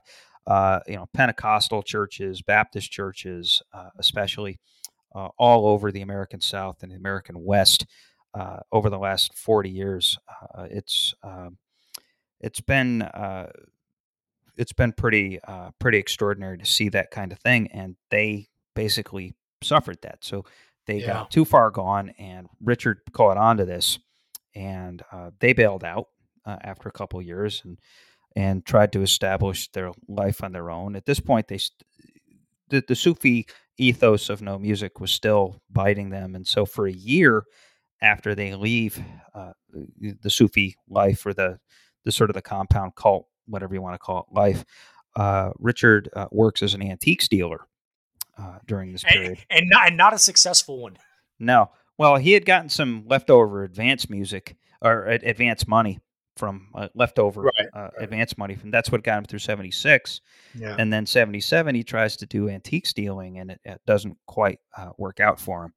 And so after 3 years away, having not really thought about music or made music or been part of the music business, they sign with the label Chrysalis, Mm. and they're going to make their comeback. Um, which Richard says, these next two records that we're going to talk about, he calls this the equivalent for him of being in a musical no man's land. And he describes it in the book about these crystals. But First Light, which is the first record, and then Sunny Vista, which is the second. These are from 78 and 79. He says, quote, "We were trying to please an audience that did not exist, trying to please a record company that seemed to like us on the label for prestige reasons rather than because it had some idea of how to market us." And so and I think that that's reflected in these albums. So we'll talk about the first one of these albums here. First Light. This is from 1978, and to Thompson's point about trying to please an audience that didn't exist, this album sounds like they're not exactly sure who they're trying to write for anymore. It's not as confident, and it's not as steeped in the earlier stuff, the London folk rock, top of the century folk music influence, where you get Sweet Surrender, which might as well be 70s disco traveling alongside pretty accordions. It's a fun song. I like it. Yeah, I mean it's strange because it's a varied record, and they don't really. Thompson, I think, is struggling to have a unified vision here, but you get Sweet Surrender, which is this great kind of up tempo, again, almost disco-y kind of song, which makes it enjoy. The idea of Richard Thompson doing disco is just smile inducing anyway. Yeah. But then you've got, there's one instrumental on it that's very reverent and very, like you said, Middle Eastern influenced and very folky. And then there's a couple of slower love ballads with, again, sort of empathetic character study lyrics, but it's not as unified and it's not as confident, and there's more of a mainstream. And they talk about they were working with some LA session musicians on this one more than their usual cast of characters, and it's almost like they were trying to please the master in Yeah. Chrysalis, and I think it reflects on that. So while I guess you could call it lesser Thompson or lesser Richard and Linda, but that's still pretty damn good. Yeah, listen, like you said, Chris, the quote that Richard said, we were making music for an audience that didn't exist. Well, with all due respect to Richard, that audience does exist 20 to 30 to 40 years later. And Yep, that's me. That's me, baby. I love absolutely. this. I love this record. Listen, um, the two albums Richard and Linda put out in the later part of the 1970s suffer only when compared to the immaculate triptych of albums they did earlier in the decade. I would argue these couple of albums, First Light and Sunny Vista, contain some of the most beautiful, yes, moving, yes, and wait for it, catchy songs they Oh ever yeah, recorded. no They may doubt. have they may have still been members of the Islamic Sufi faith that frowned upon his music making, but oddly enough, it was on this album that Richard and Linda started to subtly inject hints of pop hooks. They never did that before. Pop hooks that would grow to beautiful fruition on the next album. But first, let's talk about First Light. Now, like the previous album, Poured Down Like Silver, all the songs are spiritual, lyrically. What can easily be interpreted as love songs or songs longing for a lover are actually longing for Allah. A few of the tracks had lyrics that were directly translated from Sufi and Quranic texts. However, at this point, who gives a shit?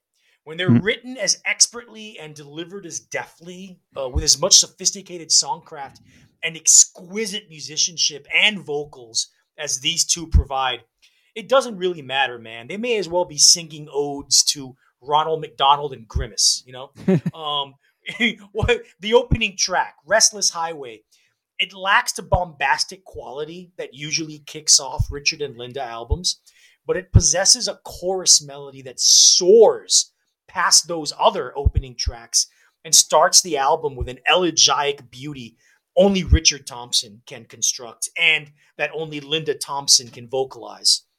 Um, Keep listening, and you'll get knocked aside the head with two songs in a row. The first one you mentioned, Sweet Surrender, that has a disco-ish. But the next track, Don't Let a Thief Steal Into Your Heart, is even more disco. Yeah, It has a more dead straight disco beat, not unlike the Eagles, One of These Nights, by the way, yeah, which is a great where song. Yeah, where Richard interestingly spices up things. This disco Richard and Linda track with a solo that sounds like, even though it probably isn't, Roger McGuinn's Birdsian jingle jangle Rickenbacker sound on yeah. some kind of funky steroids. Oh yeah. I mean, Roger McGuinn on steroids. That's the solo on "Don't Let a Thief Steal Into Your Heart." yeah. Great song. That's a good point. It was almost like Thompson was angry at the song because Yeah, because that kind of struck me too. It's kind of like, okay, it's like kind of this corny lightweight thing, and then all of a sudden, boom, yeah, it's not even 12 strings; it's more like 24 strings. It just has this sort of crazy technical, like how the hell is he doing that kind of like nine finger shit going on? I know. But you know what? Even the folky shit is not ignored, though. Nope. The Choice Wife is an acoustic instrumental English folk hoedown. Yes, and beautiful. That wouldn't sound out of place on a Fairport Convention album, and segues into "Died for Love," a riveting showcase for Linda's vocals, whose uncanny ability to mix vulnerability, forlornness, grit, and edge. It made her one of Linda Ronstadt's favorite singers. And frankly, if you're one of Linda Ronstadt's favorite singers, you're a really good fucking singer. Yeah, I was gonna say you're a hell of a fucking singer because Yeah. Ronstadt might be the greatest rock female vocalist ever. So that's high praise. So let's take while you're talking about Linda, let's just take a pause because we haven't Yeah. really focused on her Yeah. musically. She just had a real gift Yeah. for expressing. That she once in a great while contributed lyrics or music to Rich, but Richard did about 92% of their stuff, but it was her assignment to translate Richard's ideas, Richard's emotions, Richard's words, and his stories. Yeah. And she just, Richard talks about in the book, Sandy Denny was this huge talent and kind of her way or the highway type. Yeah. and so she wasn't as amenable to ideas or not. I don't want to call it coaching, but you know what I mean, input and maybe try this, or she wasn't as up to experimentation as Linda proved to be. I Right. guess Linda was a very open-minded collaborator, Sure. uh, and and so she just just that gorgeous, rich, expressive voice where she was never a shouter. Um, and she wasn't a shouter. She was never a whisperer. She wasn't one of these Celine Dion types that the like the up is up and the down is But Yeah.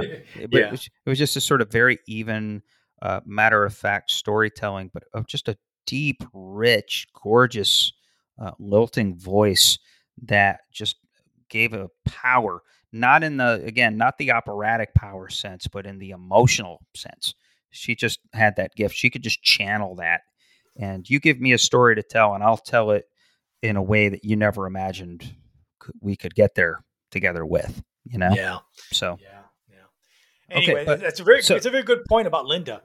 yeah, We were talking about Linda, and now I'm going to talk about Lila, a yeah. track on this album that brings something else new to the Thompsons' brew. And what is it? Funk.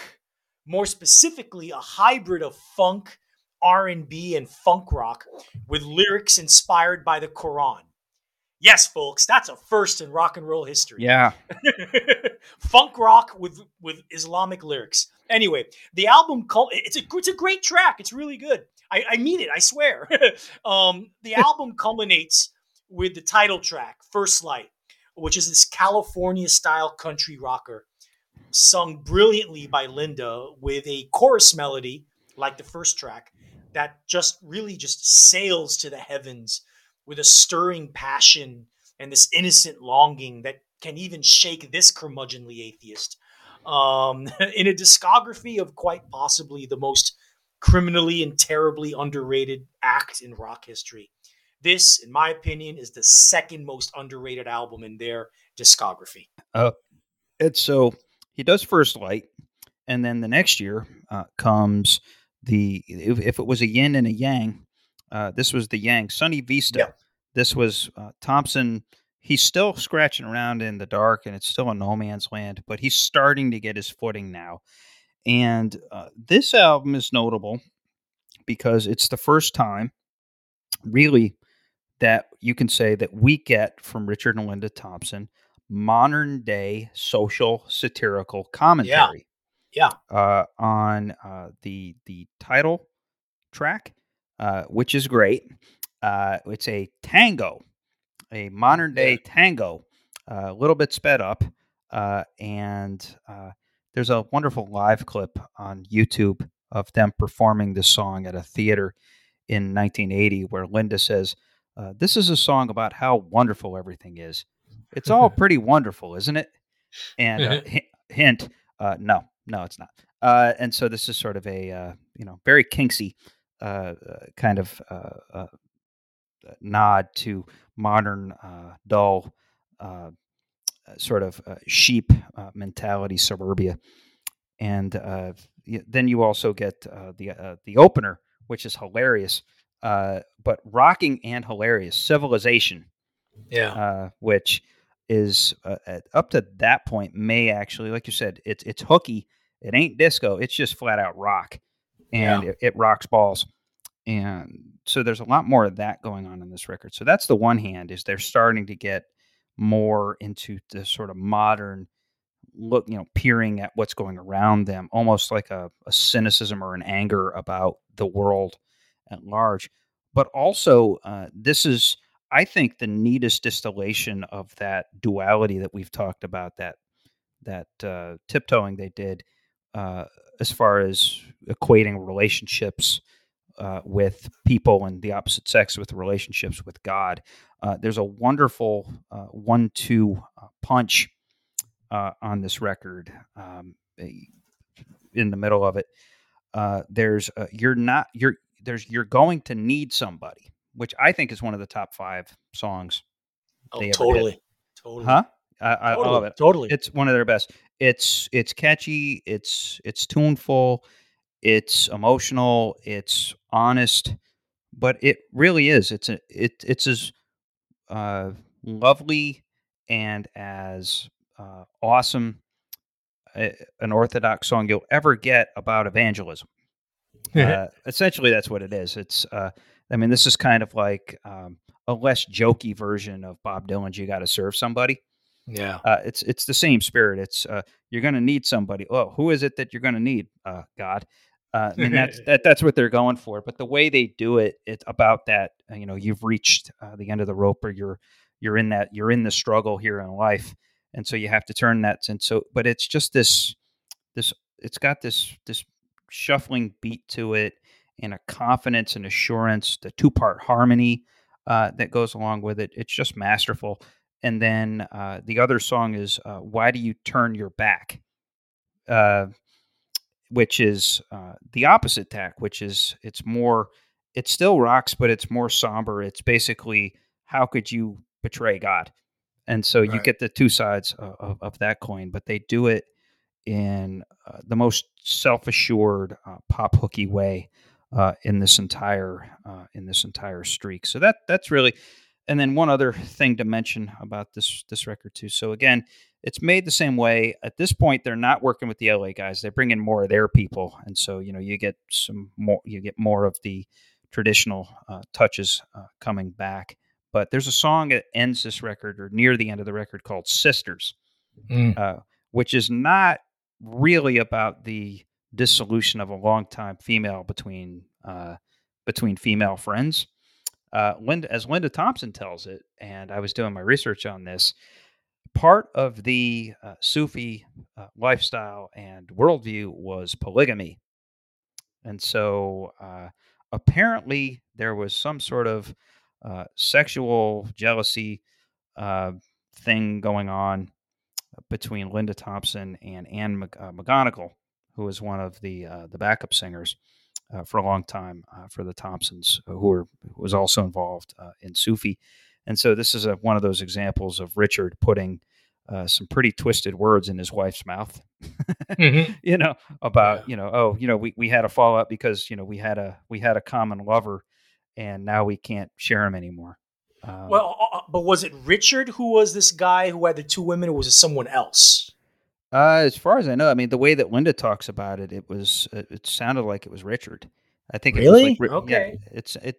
I mean, I would have to look at it again, but it seems like her whole thing was, and I can't believe this jerk made me sing this. Yeah, see, this is the way the quote that I have. In 1996, there was a compilation of her song, of her music called "Dreams Fly Away," and this song was included. By the way, this is a gorgeous ballad for those of Yes. you who haven't heard it. It's a showcase for Linda's aching, pained, Oh yeah. soulful vocal virtuosity. Yeah, it's like they have some great ballads. This is in their top five. But anyway, Yeah. Linda said about this song that she revealed is not about actual sisters, like you said, Chris, but about a Muslim polygamous relationship, quote unquote. You have to be a very big person to make that work. This guy was a creep. Now, would that guy be Richard Thompson? Would she be calling him a creep like that? Yeah. Well, that's how I read it at first, but I think if you're I mean, again, I think maybe I'd have to read those liner notes, or the accompaniment that you're quoting from. Yeah. I'd have to read it in its full context, but that's the way it seemed like. Hmm. Maybe I was making an extrapolation in my mind Right. when he said, this guy was some kind of creep. Either that, or it's just it's the lament that the guy in the relationship came between us. Yeah. You know, Yeah. uh, and Yeah. so maybe she's talking about it in the abstract, but Right. who knows? Who knows? But anyway, so that's my setup on Sunny Vista. It's the second side of the same coin. Uh, for what it's worth, it does so badly that this is kind of a forerunner to Neil and Geffen. It performed so badly that Chrysalis dumps him. Yeah. Dumps Richard and Linda from the label. Yeah, I So know. And for those who don't know, Chrysalis Records For those of you, and most of you may not know, it was the home of Jethro Tull and Blondie. This album, yes, like you said, Chris, it got lukewarm reviews when it came out. Didn't sell at all, and to this day, it isn't considered a Thompson classic. However, I am here to go beyond critical revisionism. Not only is it, in my opinion, the single most underrated album in Richard Thompson's catalog, solo or with Linda, it's one of his very best, easily in my top 10 RT albums. It's also easily the most musically eclectic of the six Richard and Linda albums, Agreed. contain, containing, like you said, some of their most rocking, uplifting songs, some of their most beautiful ballads, and some of their most straight up catchiest songs, full of memorable pop hooks and melodies. This was surely done on purpose since, at this point in their careers, Richard and Linda wanted to sell records. Now, this isn't a bad thing. After all, the Velvet Underground went totally commercial with the album Loaded, and to this day, it stands as one of the greatest rock albums ever made. So anyway, back to the Thompsons. Spiritual songs were still present, but half of the songs on this album are quite secular, which probably, as you alluded to earlier, Chris, signaled a growing disillusionment with that hippie Sufi commune lifestyle they were living at the time. Like Richard himself has been rather elusive about this period, but Linda throughout the years has been very outspoken about how unhappy she was with the Sufi commune at this time. Yeah, I mean, Uh, well, Richard even says it in the book that their yeah, involvement in during those years is what ruined their marriage. yeah, totally. But yet, back to the music.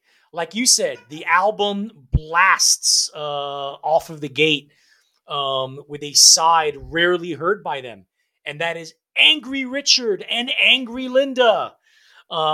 Civilization may not be a punk rock song, but the attitude of the lyrics and the energy of the folk rock on steroids performance belie the very likelihood that the Thompsons were certainly not keeping their heads in the ground throughout the 1970s.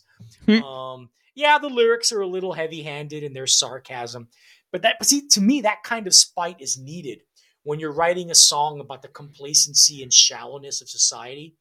And coming from a writer known for utilizing restraint and detachment, that kind of forwardness is actually shocking and in a good way, and it's refreshing.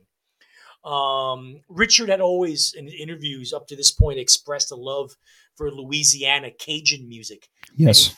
he finally scratches that itch with Saturday Rolling Around, and unabashed joy of a folk jig, something the Yep. Thompson duo were not necessarily known for. Very, very, uh, very, very Zydeco.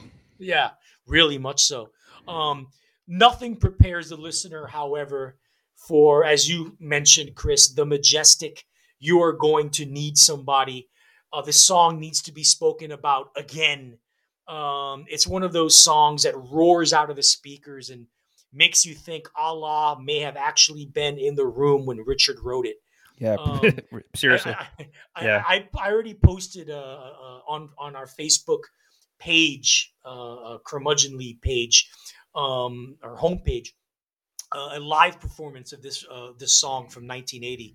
The studio version is 3 minutes and 46 seconds of the most perfectly constructed, perfectly chorded, perfectly worded, perfectly sung pieces of music that cannot be called anything but pop folk. Yep.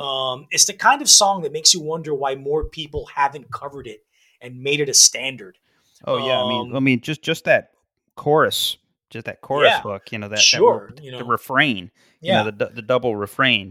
I mean, it's yeah, just awesome. yeah. I mean, yes, it is a spiritual song, but it works just as well as a plea to find a loved one or romantic partner in your life Yeah. before it's too late and you grow old and shriveled. And Yep. that's how I interpreted it when I first heard it. Hmm. One of the beautiful things about Sunny Vista is that things don't stay dark for long. Right. Enter Justice in the Streets, Oh where yeah. Richard and Linda turn up the funk even more so than they did on First Light, to another gear, surpassing Lila from the previous album. Now, who cares if the chorus is basically the Thompsons chanting Allah over and over again?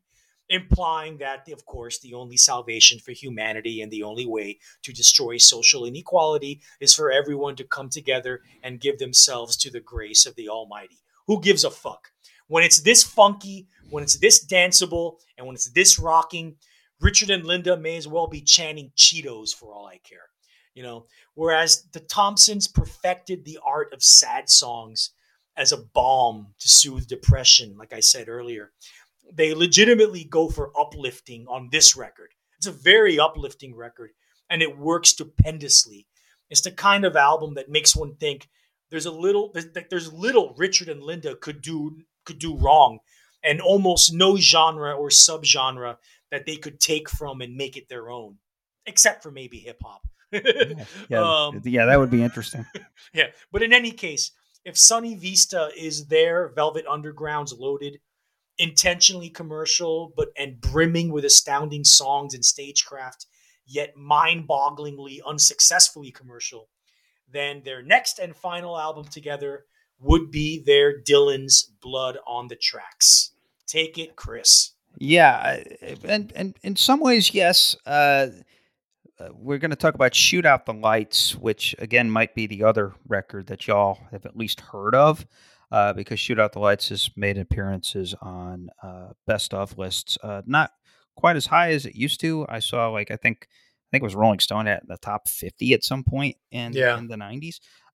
And it is a wonderful album. So let's set this one up. So again, like I said, so they do these two records, these No Man's Land records together. And now they don't have a label, and so now they're going to try to.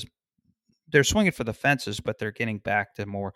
I think Richard is finding his voice again, and of course, part of that voice involves the strain in his marriage to Linda. Like we said, I mean, a lot of it has to do with them, the tension, and them growing apart as people as part of that experience when they come out the other side.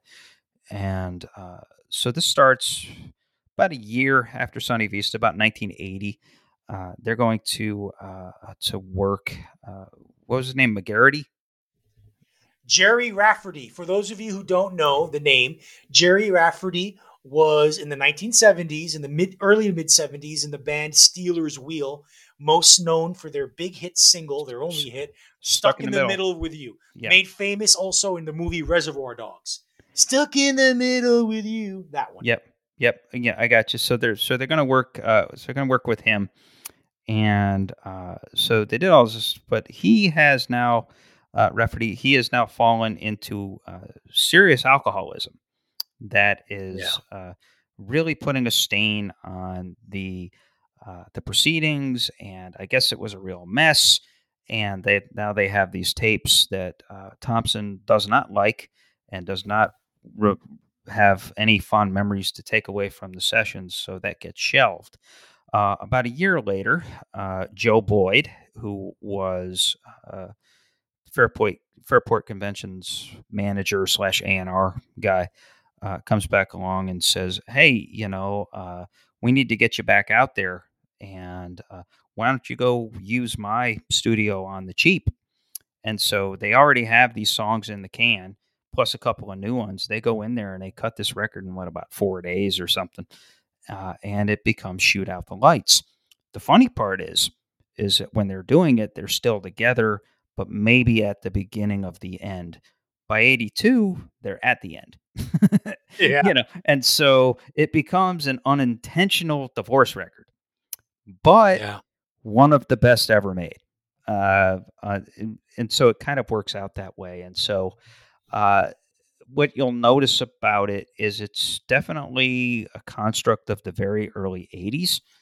When you first hear it, Sure. when I first heard it 20 something years ago, I was like, what is this, Clapton? Because, you go from hearing, I want to see the bright lights tonight, which is, a very sort of 70s folky, uh, of that era, that London era between like the late 60s and the mid 70s is very much of Right. that aesthetic.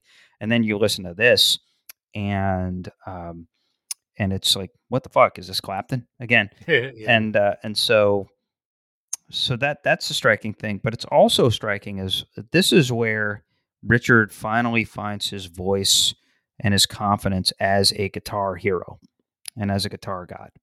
Uh, he has been subtle for the most part, and sort of subtle and artistic, and in service of the songs up until this point. But and he still is. But here he's got magic fingers, and he's his playing is at its most emotional, at its most searing and aggressive, and just all of the varying styles that defined him as a guitar player, whether it's country music, whether it's blues, whether it's straight folk, any the Middle Eastern stuff, even surf rock in some respects. A lot of it comes into this record, and it's got some of the most beautiful songs I think ever recorded Right. on it. And you'll talk about in a minute. The highlight on it is "Walking on a Wire," which again is about a dissolving relationship, but features just this incredible melody, Yeah. and it's the kind of thing that you can't. There's certain songs in rock and roll and popular music that you cannot fully appreciate until you sing along. Yeah. You take on the role of the singer and sing along, and you realize just how powerful that song is emotionally, and about the dissolution of it. It's extraordinary, and 8 songs. Each song is incredible, and Richard is just on. I mean, that's him at his most confident, and not his angriest. That's his most confident record. That Yeah. he knows he's found his voice again, and he's living in the modern world. This is not uh, anywhere close. This is not steeped in Sufism anymore. Yeah. Yeah, and so it's back living in the real world, but with an assurance that you just didn't get until now, and you got it. And I think that's one of the Thompson becomes a legitimate hero, guitar hero on this record, and I think that's why it's so revered. Yeah. Shoot Out the Lights, 1982. All right. The breakup album, the big breakup album, is something of a tradition in popular music. From Frank Sinatra's 1955 album In the Wee Small Hours, all the way to Billie Eilish's Happier Than Ever from last year. Yep. Artists in every genre have engaged in this tradition. Why? Well, more often than not, and for some reason only known to the cosmos, the breakup album usually ends up being some of the artist's best work. Bob Dylan's Blood on the Tracks is arguably his greatest record. Beck's Sea Change is one of his career defining albums. Lucinda Williams' album West is one of her masterpieces. Yeah. Marvin Gaye. Yeah, what are you saying? Oh, I'm saying Octung Baby, which is partially more than half about Edge's divorce. Oh yeah, it's true. Forgot about that's a good one. Yeah, Yeah. and that's a good one. Marvin Gaye's "Hear My Dear" is Oh, both great album. one of the most audacious and brilliant albums of his in his repertoire. And both Joni Mitchell's "Blue" and Fleetwood Mac's "Rumors" were in the top 10 in Rolling Stone's recent list of the 500 greatest albums of all time. Now, Shoot Out the Lights, the final album in Richard and Linda's impeccable run of brilliant folk rock albums, undoubtedly belongs on any sensible person's list of 10 greatest breakup albums ever made. And if it isn't, that person needs to reevaluate their taste in music. Now, as you alluded to, Chris, needless to say, by the time of the writing and recording of the album, which spanned the period of 1980 and 1981, Richard Thompson really didn't give a shit anymore about writing songs to Allah. you know, Yeah. The album has several lyrical themes: betrayal, separation, loss. But the tone and the feeling of the record is pretty consistent throughout. And to me, it's always been a sense of desperation. Yeah. You can hear desperation in that rockabilly gallop of the opening track, Don't Renege on Our Love.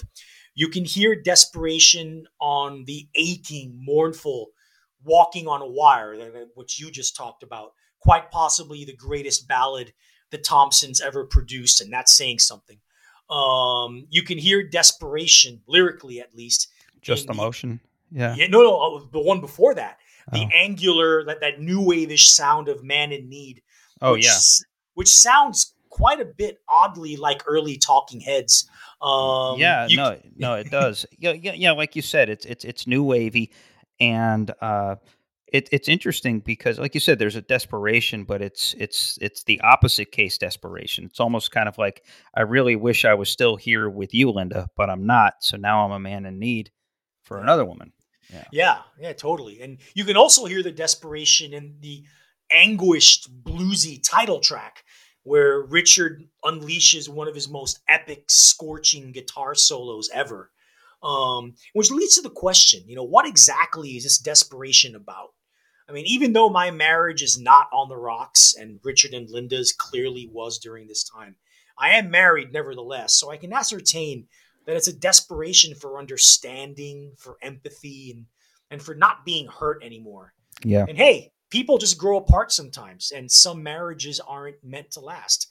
I will let Richard explain this himself in a quote from his memoir, B Swing, which you've quoted from a few times already, Chris. Here's the quote. It, meaning the shoot out the lights period, was also the end of our marriage after 10 years.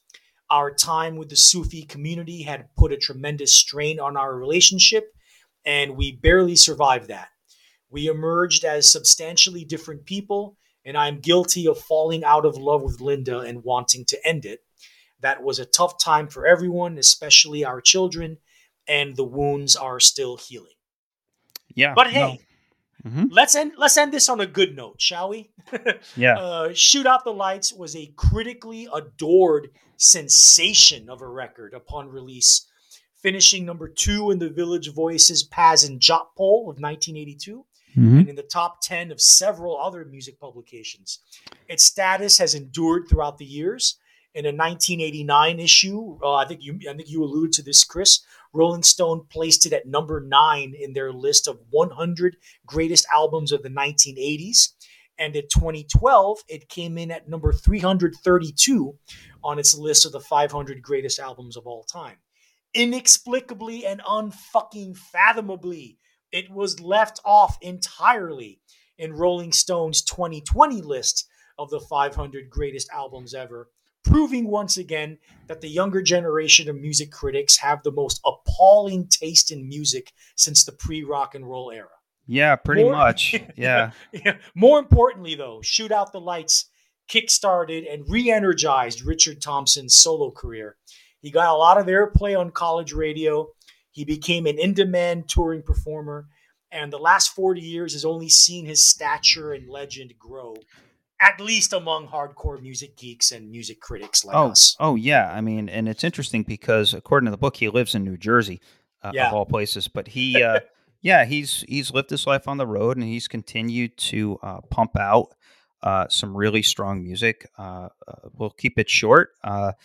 Folks, check out his 1991 record, Rumor and Sigh, great which is album. wonderful. His 1999 record, Mock Tutor, Mm-hmm. which has some incredible stuff on it as well.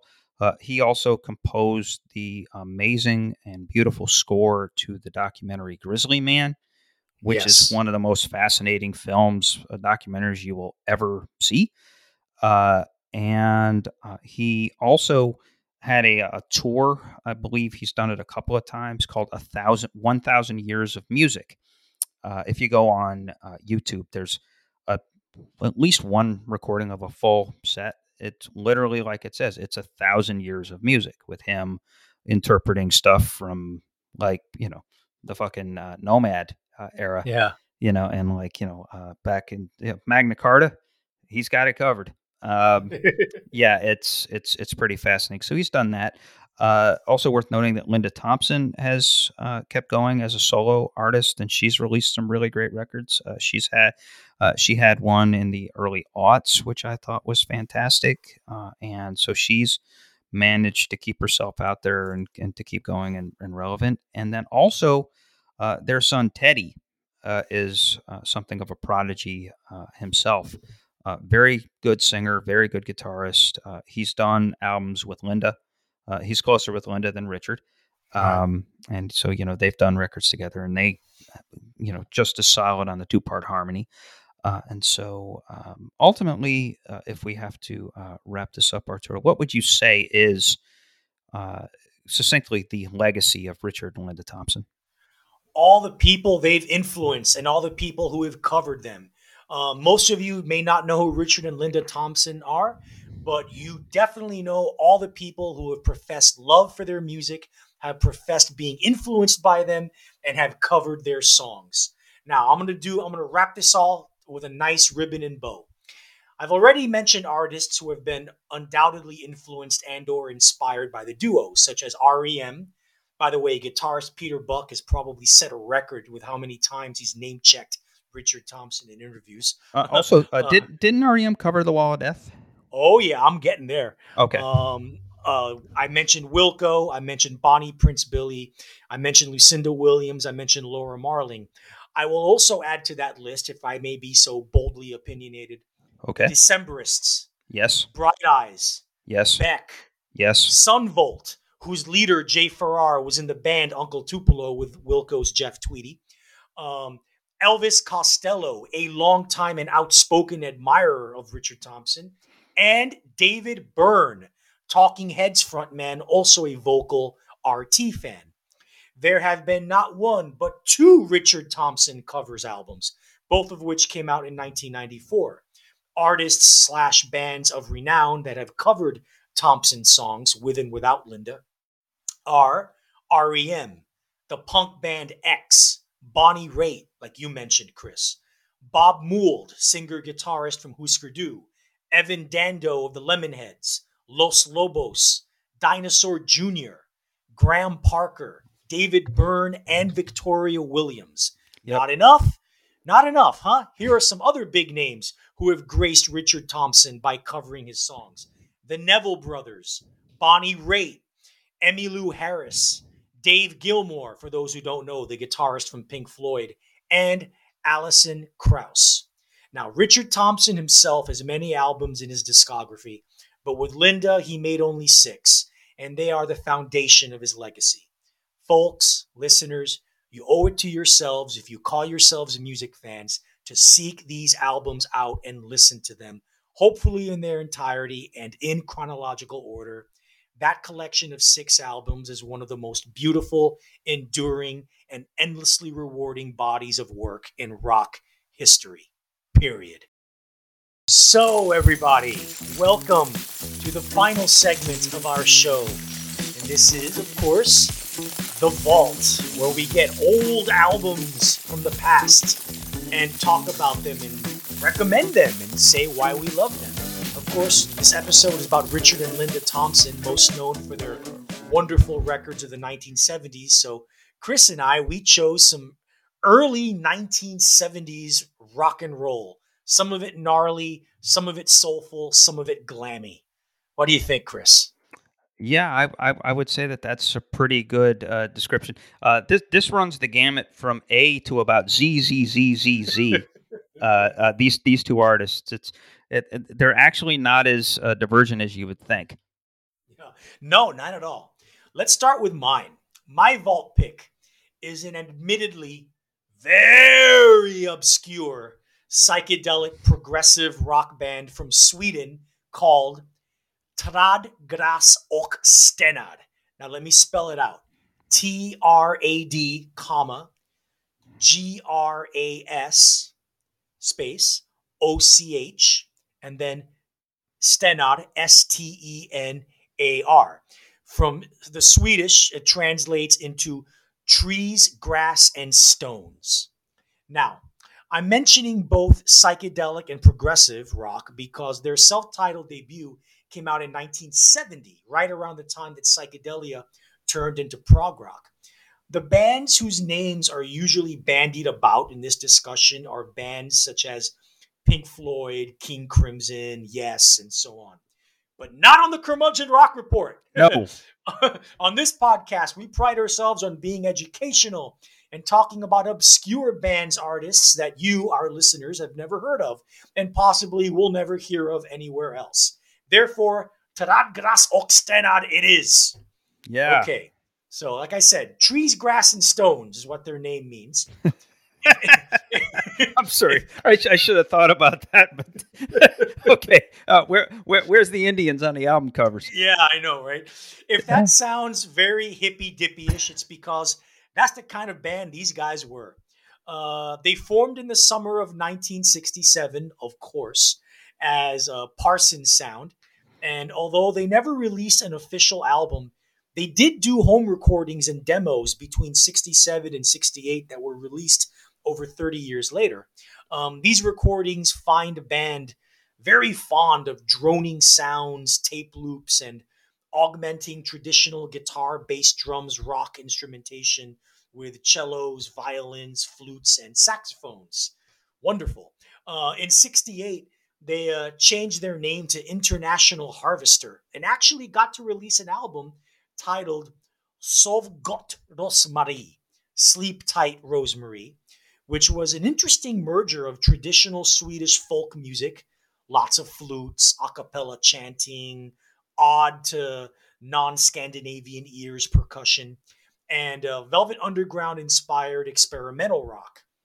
They shortened their name to just Harvester in 1969 and released the album Hemat, which was, no joke, recorded entirely in a small cafe owned by the Youth League of the Swedish Communist Party. Nice. Why, of course, what lyrically and thematically tied this early incarnation of the band together was what they saw as the gentrification and industrialization of Sweden, resulting in the erosion of traditional Swedish culture enforced upon them by the Western powers that be, i.e., the US and the rest of Europe. I guess nobody told these guys that the Soviet Union was just as preoccupied with industrialization and factorization, but hey, what the hell? Yeah, exactly. Anyway, in the middle of the decade, they saw many houses destroyed and replaced by buildings and skyscrapers, and rural areas being converted to suburbs, full of concrete and glass. Understandably, this all planted the seeds of the lyrical agenda of International Harvester slash Harvester, and this strong environmentalist and naturalist streak would soon develop without the politics to inform Tradgras och Stenad. Yes, there was another name change, but this time there was also a paring down of the lineup. Guitarist Bo Anders Persson, bassist Torbjorn Abeli, and drummer Thomas Mera Gartz kept only one of the classical string instrumentalists, cellist Arnie Eriksson, and converted him to guitar. They would go on to embrace a much more guitar driven, heavier rock sound that was influenced by Jimi Hendrix and Cream. Their music would grow to demonstrate all the hallmarks of progressive rock: changing keys, tricky time signatures, unconventional chord progressions, unexpected tempo changes, etc., without sounding anything like their British contemporaries. Most likely owing to the fact that they never really abandoned the traditional Swedish folk music that served as the bedrock for this new sound.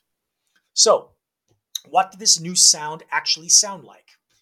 Well, it starts off with an 8-minute version of Bob Dylan's All Along the Watchtower that comes off like a proto metal procession march with a molten lava guitar solo searing through the whole track. Up next is another cover, the Rolling Stones' Satisfaction, that starts off faithfully enough to the original, but over the course of 11 minutes, it just kind of unfolds upwards into the cosmos with interweaving, bubbly, almost Jerry Garcia like guitar solos and notes and maniacal drumming. Only the bass line gives the listener any idea that this is still Satisfaction.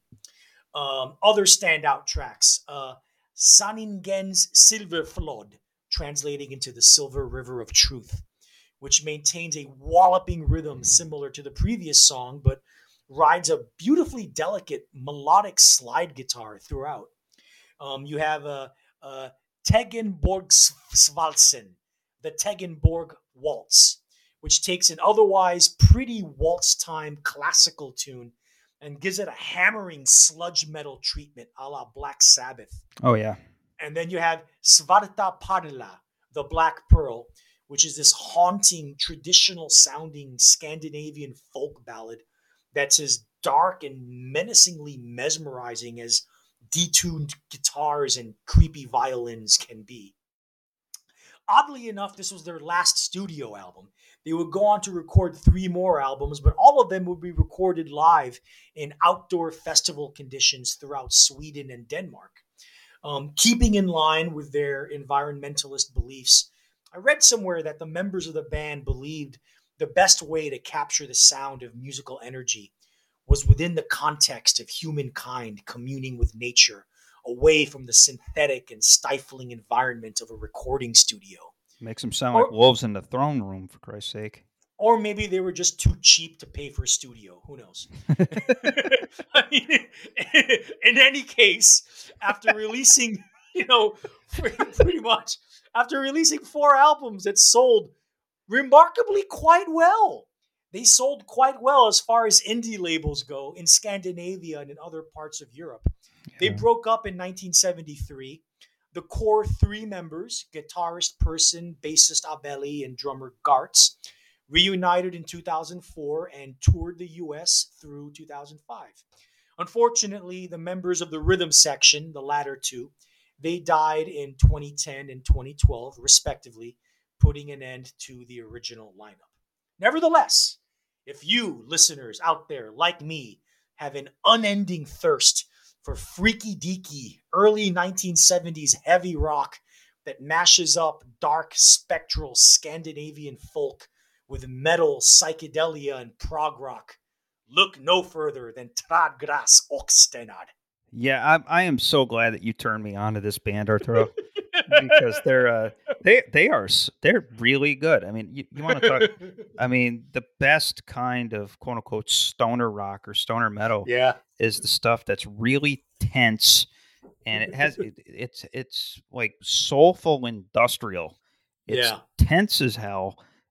It's got this kind of slow creeping rockiness to it.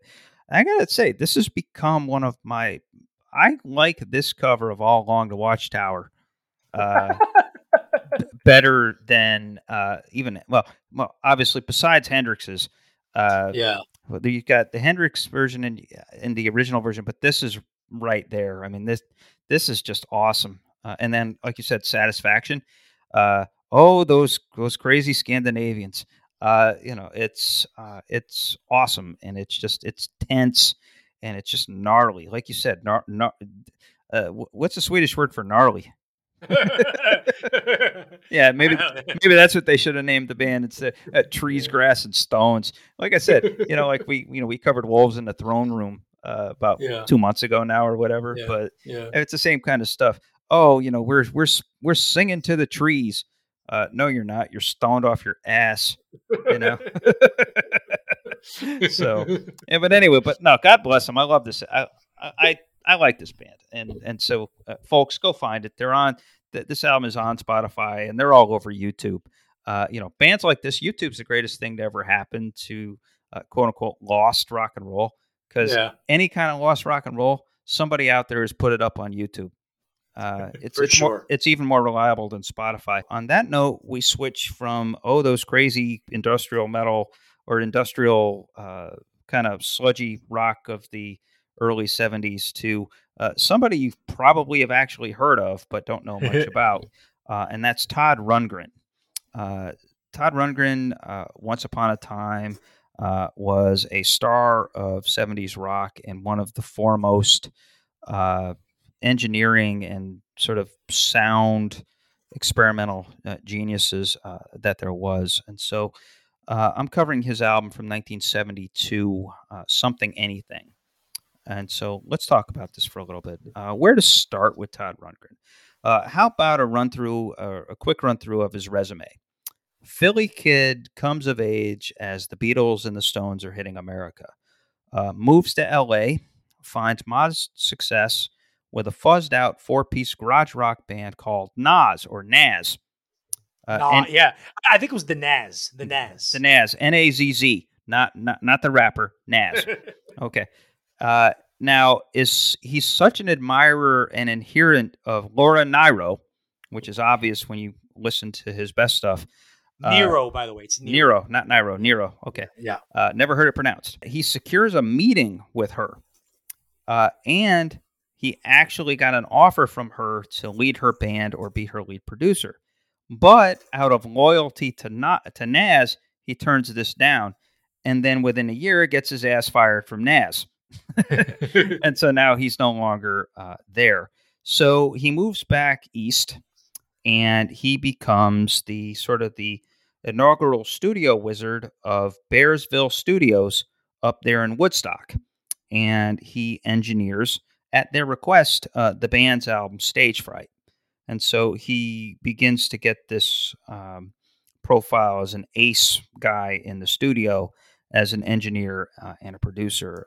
From there, he is able to secure a deal, and he's now going to put out his own stuff. At first, he uses the moniker Runt, and he releases 2 albums under the name Runt. Gets him enough cachet to where he now is going to record an actual solo record, which is this one we'll talk about in a few minutes, Something Anything. So he does that, becomes a legitimate pop star with a couple of hits and a huge profile. And he promptly gets bored with that, of being an ultra competent wonderkind, and he takes a shitload of acid and he cranks out a marvelously strange record called A Wizard, a True Star. You ever heard it, Arturo? Yeah, that came after Something Anything, right? Yeah, it was right after it, and so this is kind of like the equivalent of Neil doing Harvest and then following Time Fades Away. This is even worse. So this is like tearing it all down. So now he swerves his way from here.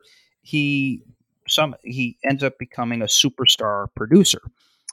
He produces "We're an American Band" by Grand Funk Railroad. He produces the New York Dolls, first record and subsequent releases by them.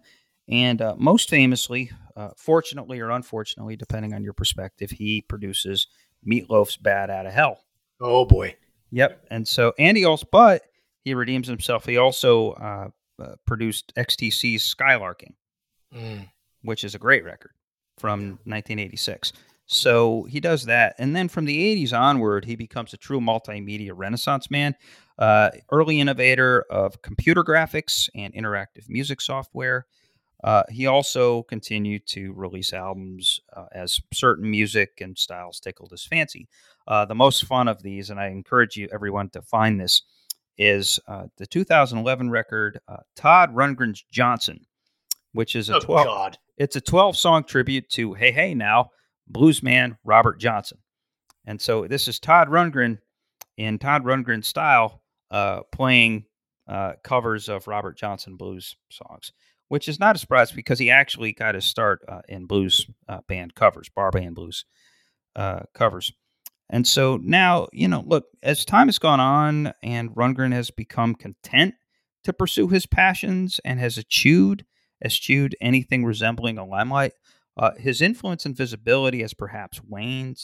It has. It shouldn't, because and the most shining testament to this is Something Anything, which is an epic and at times epically strange double album. I love it, have for years. Back in 1989, Axl Rose told Rolling Stone in a long-form interview feature that the album was his current favorite, while also mentioning that his 2 lifelong go-tos were Nevermind the Bollocks and Queen 2. Right on there, Bill Bailey, for sure. So what is it that excited Axl and scores of other musicians for 2 decades plus? Arguably, this album is 4 EPs in one, and I suspect it was willfully designed that way. Because, I mean, think about it. It's 25 songs and 90 minutes. It begins with a wonderfully romantic male impression of Carole King on I Saw the Light. Yep. And it ends with a body cranked out bar blues workout called Slut. I don't think the album was made with cohesion in mind. And so it's really better to look at it as four parts, which actually Rundgren, I think, wants us to because he named each side of this four-sided double LP. Part one is a bouquet of ear-catching melodies, which is a perfect name for it because that's what it is. Part two is called the cerebral side, where more of that Laura Nyro influence starts to come out. Part three is called The Kids Get Heavy, which contains one of his most revered songs, which we'll talk about in a minute. And then part four is called Baby Needs a New Pair of Snakeskin Boots, a pop operetta. And so he kind of willfully breaks these down. So he recorded the majority of the album in Los Angeles.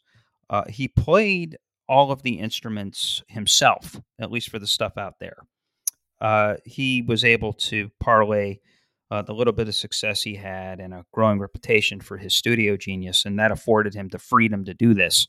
And so, he would spend his days in the studio, and he was such an obsessive that he actually had an 8-track installed in his living room at his apartment. And so he's working all the time. Process definitely fueled by both weed and speed, specifically Ritalin.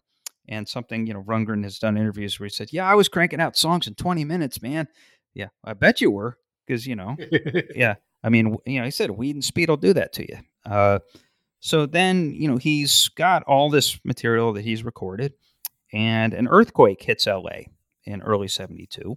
And understandably, wait for it, shook up Rundgren, returns to New York. He's got enough material that he's got the potential to bump things up to a double album, which he did. And he held a couple of live in the studio recording sessions in both New York at the recording plant and up there in Woodstock at Bearsville. And it produced some of the goofiest but also prettiest stuff on the record. And those New York sessions are what make up that Baby Needs a New Pair of Snakeskin Boots side, part four. So the album spawned a couple of hits, and both of which are long-standing classic rock radio staples.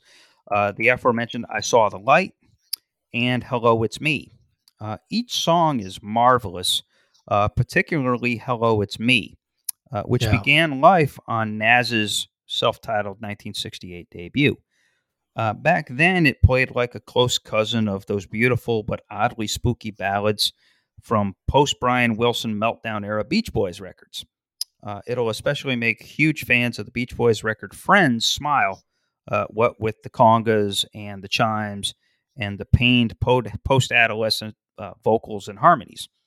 But here, on Something Anything, Hello, It's Me takes on the form of a maturely rendered blue-eyed soul song, complete with a horn section and organ licks, which does the magic trick of converting a lyric of relational, maybe sexual longing from something sort of creepy into something actually, at least on the surface, sweet and charming.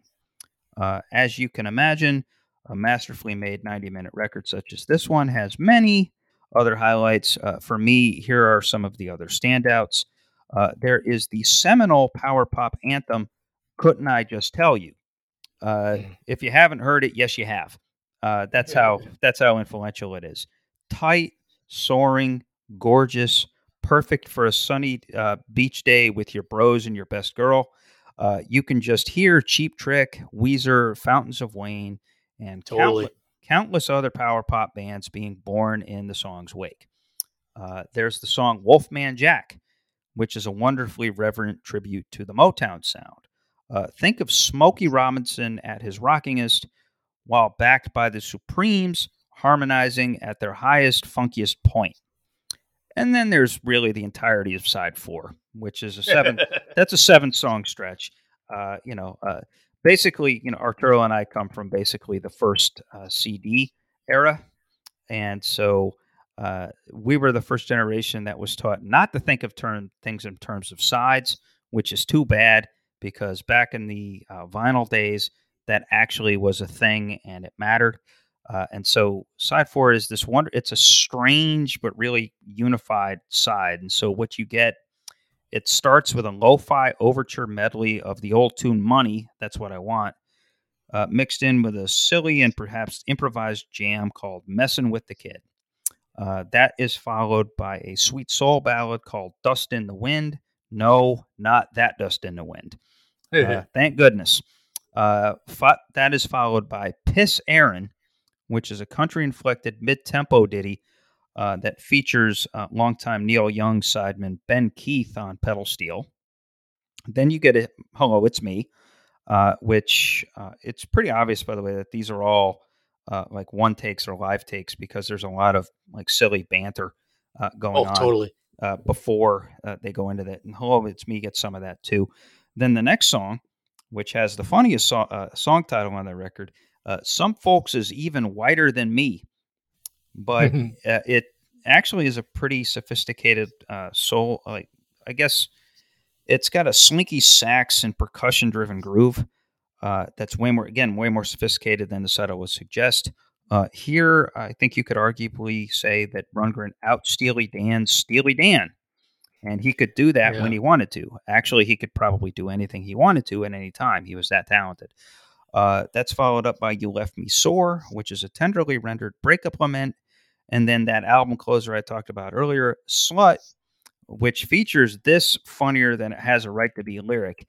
"She's got saggy thighs and baggy eyes, but she loves me in a way that I can still recognize."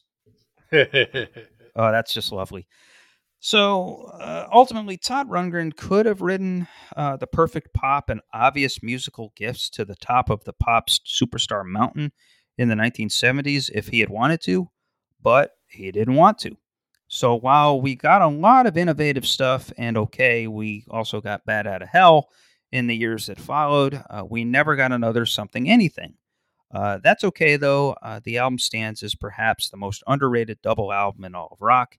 It's absolutely magnificent. Yeah, it's definitely his best album, and here's the reason why. I'm going to praise him here, and then I'm going to criticize him as well. Throughout the years, if you follow Todd Rundgren's discography, especially throughout the '70s, by the '80s he was terrible. But Well, like, you know what? Come on, bang on the drum all day. Come on. yeah, that is catchy. But anyway, like his discography, there are many sides to Todd Rundgren. You have the perfect pop songsmith Todd Rundgren. You have the brill building, Tin Pan Alley, Laura Nero worshiping piano guy Todd Rundgren. You have the heavy metal hard rock Todd Rundgren. You have the prog rock Todd Rundgren, which was in the band Utopia. Yep. And then you have the stupid, dopey schlock humor Todd Rundgren. Yeah, he definitely wanted to be Frank Zappa when he grew up. Right.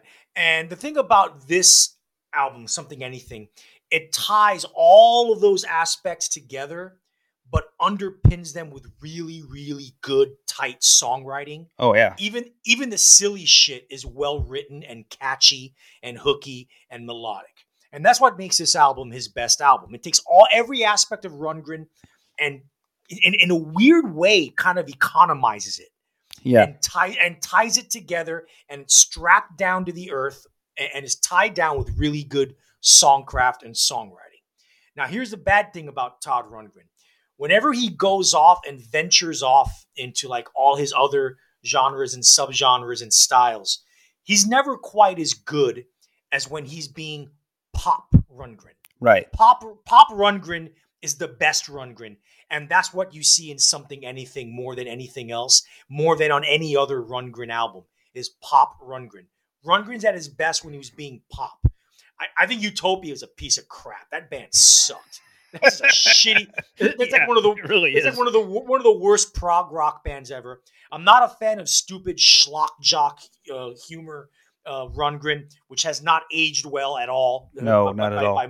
By modern times, and I'm not a really big fan of that whole Tin Pan Alley, Laura Nero type stuff. It's not my kind of music. No, that stuff is good. You know me. I'm definitely more of a Cole Porter guy than you are. Yeah. But so I don't mind that stuff. Yeah, I'm not a Broadway musical dude. So anyway, but for me, the best Rundgren is the pop Rundgren. That's why this album is at the is his best. he was so good at the pop stuff, and he just Yeah. had, he had that craft, but he didn't want to be pegged as a male Carole King. And maybe he's not, he's one of these like perfectionist weirdo geniuses. Maybe he just didn't have the self-esteem. Ultimately, I mean, he thought that Yeah. the pop Todd Rundgren was the lazy Todd Rundgren. No, Yeah. just because you can crank one of these things out in 20 minutes doesn't make you lazy. It makes you brilliant. Yeah. But I think he just, that was the thing. He got bored with that, or he said, you know what, this is beneath me, or something like that. And so he went Yeah. off and did all that other. Uh, I like A Wizard, a True Star, though. That's a nutty record. It's fun. It is. It's not bad. It's not bad. Yeah, but then also, again, I think in terms of innovation, I mean, the stuff he was doing in the 80s and 90s. What was the one thing he did where he released this? It's not really an album, but he released what amounted to like a disc. It was like a software program with like 110-second musical excerpts. And what it did is that there were many songs hidden within these 10-second things, but it allowed people to stitch them together. It was kind of like choose your own adventure of songwriting, song making. And so, and apparently, I guess you could find some brilliant little songs within all that. But he Right. did it in 10-second excerpts like for a computer interface. And he also did like a lot of stuff like, colors, and he did a lot of innovative early video type stuff. I mean, a song of his is one of the earliest videos that MTV played.